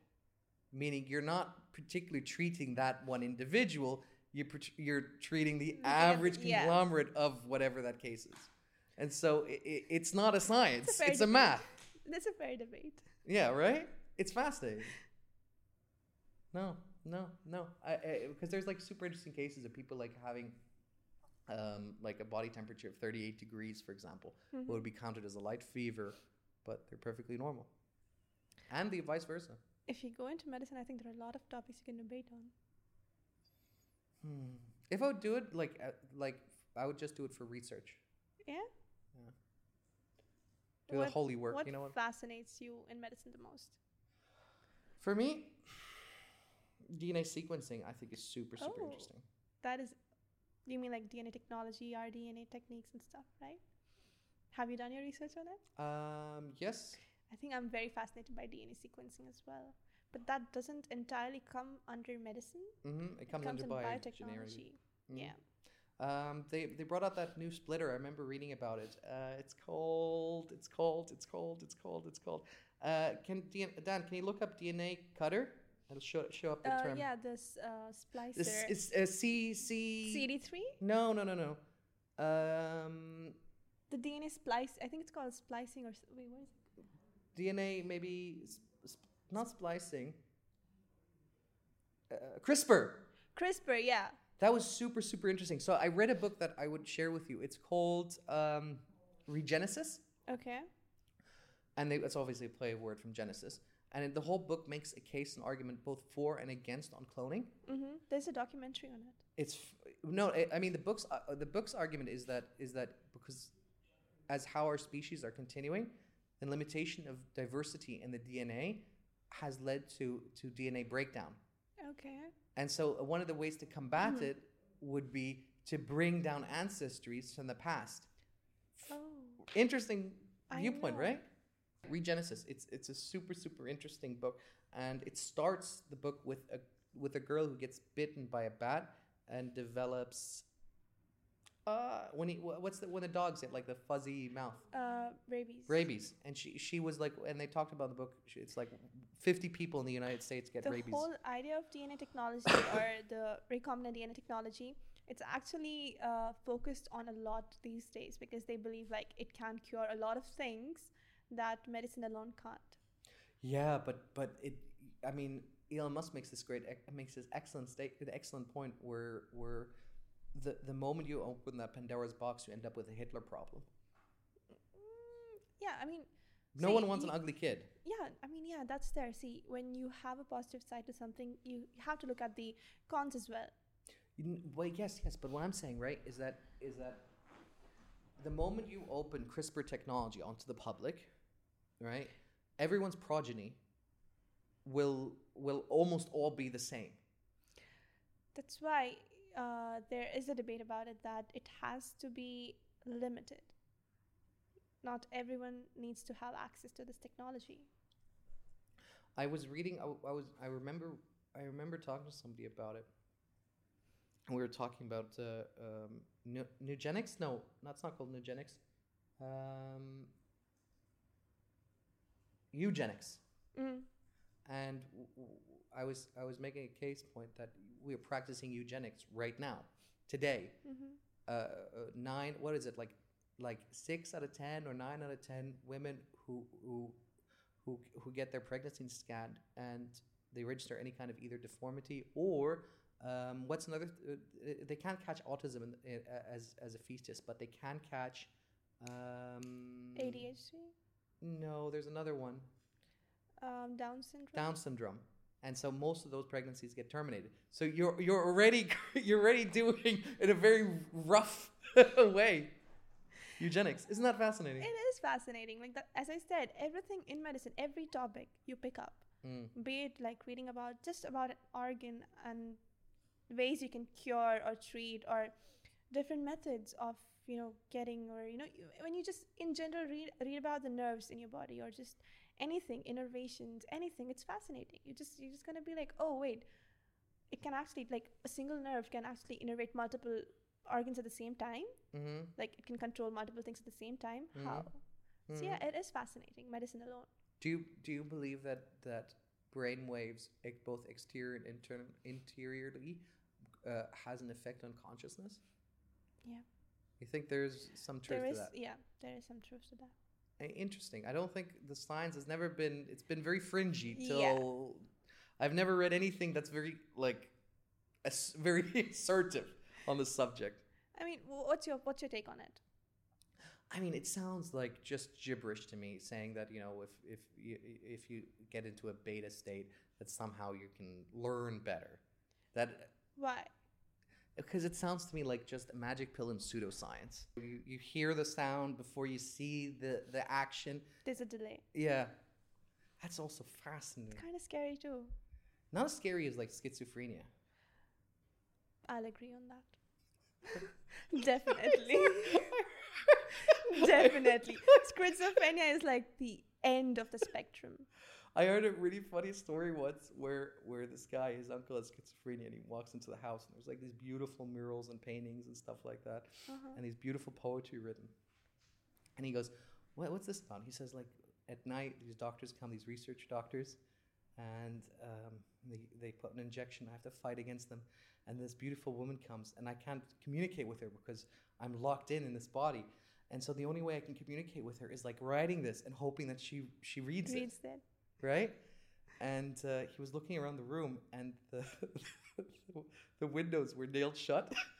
And he says, "What's that?" He's like, "That's where the doctors come in. It's through the window." And he goes, "So are the nails helping?" And he goes, "Not very much."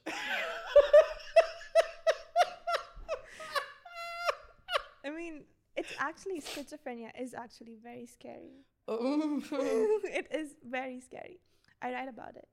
And sometimes when I write about it, I'm fascinated by such patients as well. Like, what actually do they like go through just to like be able to go through those hallucinations and everything they go through? Have you ever had an incident, a mental break? Me? Kind of. Burnout or from Burnout. So what happened? It usually goes like when I read for continuous hours, or when I'm doing something for a prolonged period of time, I eventually end up crying about it, and I'm like, I don't want to do it anymore, and I'm just like, I suck at it, and probably I'm not gonna be good at it. I'm never gonna be good at it. Interesting. So it's like a mixture between like sadness, depression mixed with like contempt. Yeah. Interesting. And then it just switch back. I'm like, okay, you know what? I'm good at it. Wow. So yeah. The only incident I had, I don't know if somebody put something in my drink or what happened. I was out in like a bar or something, and it was like a possession. That's the only way I can describe it. Like a hard cut. Like cut happens here, and the next cut is I'm at my apartment with my ex and like talking to her about like some book that I read and telling her how I'm like the main character in this fictional book that I was reading. And literally I just looked at her and I blinked and I was like, where am I? That was this, like, that's the only way I can describe it. And then it happened to me once, like 5 or 6 years ago. Wow. And I was like, holy shit. And it was literally like a time skip. I can't imagine what you must have been through, but yeah. I don't know what they put in that drink, but it was literally like bam and then bam. Like you skipped a whole part in your time frame. Like I was like conscious, obviously. But you didn't know. I don't remember what I did. I don't remember what I said. I just, the only way I can describe it, I can't, it felt like re-entering your body. That's the only way I can describe Makes it. sense. It was bizarre. It was like being away from like the controls. Yeah. And then suddenly you're like, oh, I'm in control again. I can't, one time. I mean, looking like, not at this topic, but yeah, when you look at mental illness, I think I write about schizophrenia, bipolar, anxiety. I don't write about depression much. I don't know why. Depression is super interesting. I know, well. it's super interesting, but I've never actually, now that I think about it, I've never written about depression. Because the depression part that I find so interesting is like it's misdiagnosed 96% of time or something like that. And I think people go like, she's not depressed, she's sad. Or he's not depressed, he's sad. Opposite. It's way overprescribed. Yeah? Way overprescribed because it's almost like such an easy like Okay, I get where you're going. diagnosis. Yeah. And what is it like? I think Like- like 80% of depression can be cured both with sleep regulation and actually exterior activity. Fascinating. And I get where you're going with it. You're like, oh, she doesn't talk maybe because she's depressed. Like, it's a very commonly used term. And it's commonly And prescribed. And peop- borderline personality disorder. Yeah. Well, and that comes under psychotic disorders, though. Yeah, but it's separate than depression. Yeah, it's separate than depression. Yeah. Yeah, like multiple personality, bipolar. Multiple personality, that's the holy grail. That is the rarest of the rare. I get like, I rarely see poets or anyone write about schizophrenia or multiple personality. And whenever I find one, I'm like so keen to know more about the poet or the poetess. I'm like, I want to read more from them. If you learn German, my mom, who used to run a pharmacy, she has a bunch of books from a mental asylum. I'm interested. That basic expression made me laugh. They're like all like personal memoirs from these like patients and stuff Seriously? like that. Yeah. Are they in English? No, they're in German, so you'd have to learn German. But That's like, they're like this thick of like textbooks, it's like golden treasure. right? I know. And I remember speaking to her about it, and she said like that they made them like write because they thought it was like a form of therapy for them. Writing is a form of therapy. And so she has like, it's almost like this large of a stack. Only if I knew German, I would read it. And I remember reading a few parts of it, and I was like, this doesn't not make sense. Okay, you speak German. I just said my mom is German, right? Yeah, so I assumed you must have not learned the language. Anything you'd like to add before we wrap it up? Because I'm worried about your parents obviously being like, where the fuck is she? No, that's not the case. Just had to catch on something. Oh, okay. Yeah. Oh, I'm sorry. No, it's okay. What was it? Like dinner plans or something? Yeah. Do you guys want me to order you food? No, it's okay. It's okay. You sure? Yeah, You sure? You yeah. sure? Yeah, We can order you pizza. it's totally fine. Oh, they still want to go to dinner. Yeah. Oh, okay. Then let's wrap it up. All right. Hope to see you soon before you go back. Definitely will get in touch. Yeah. Yeah. You're leaving end of this month. Yeah, most probably. Okay. Yeah. So let's do something maybe next week. Cool. Sounds fun. Yeah. Yeah. Perfect. It was great. This was part 1.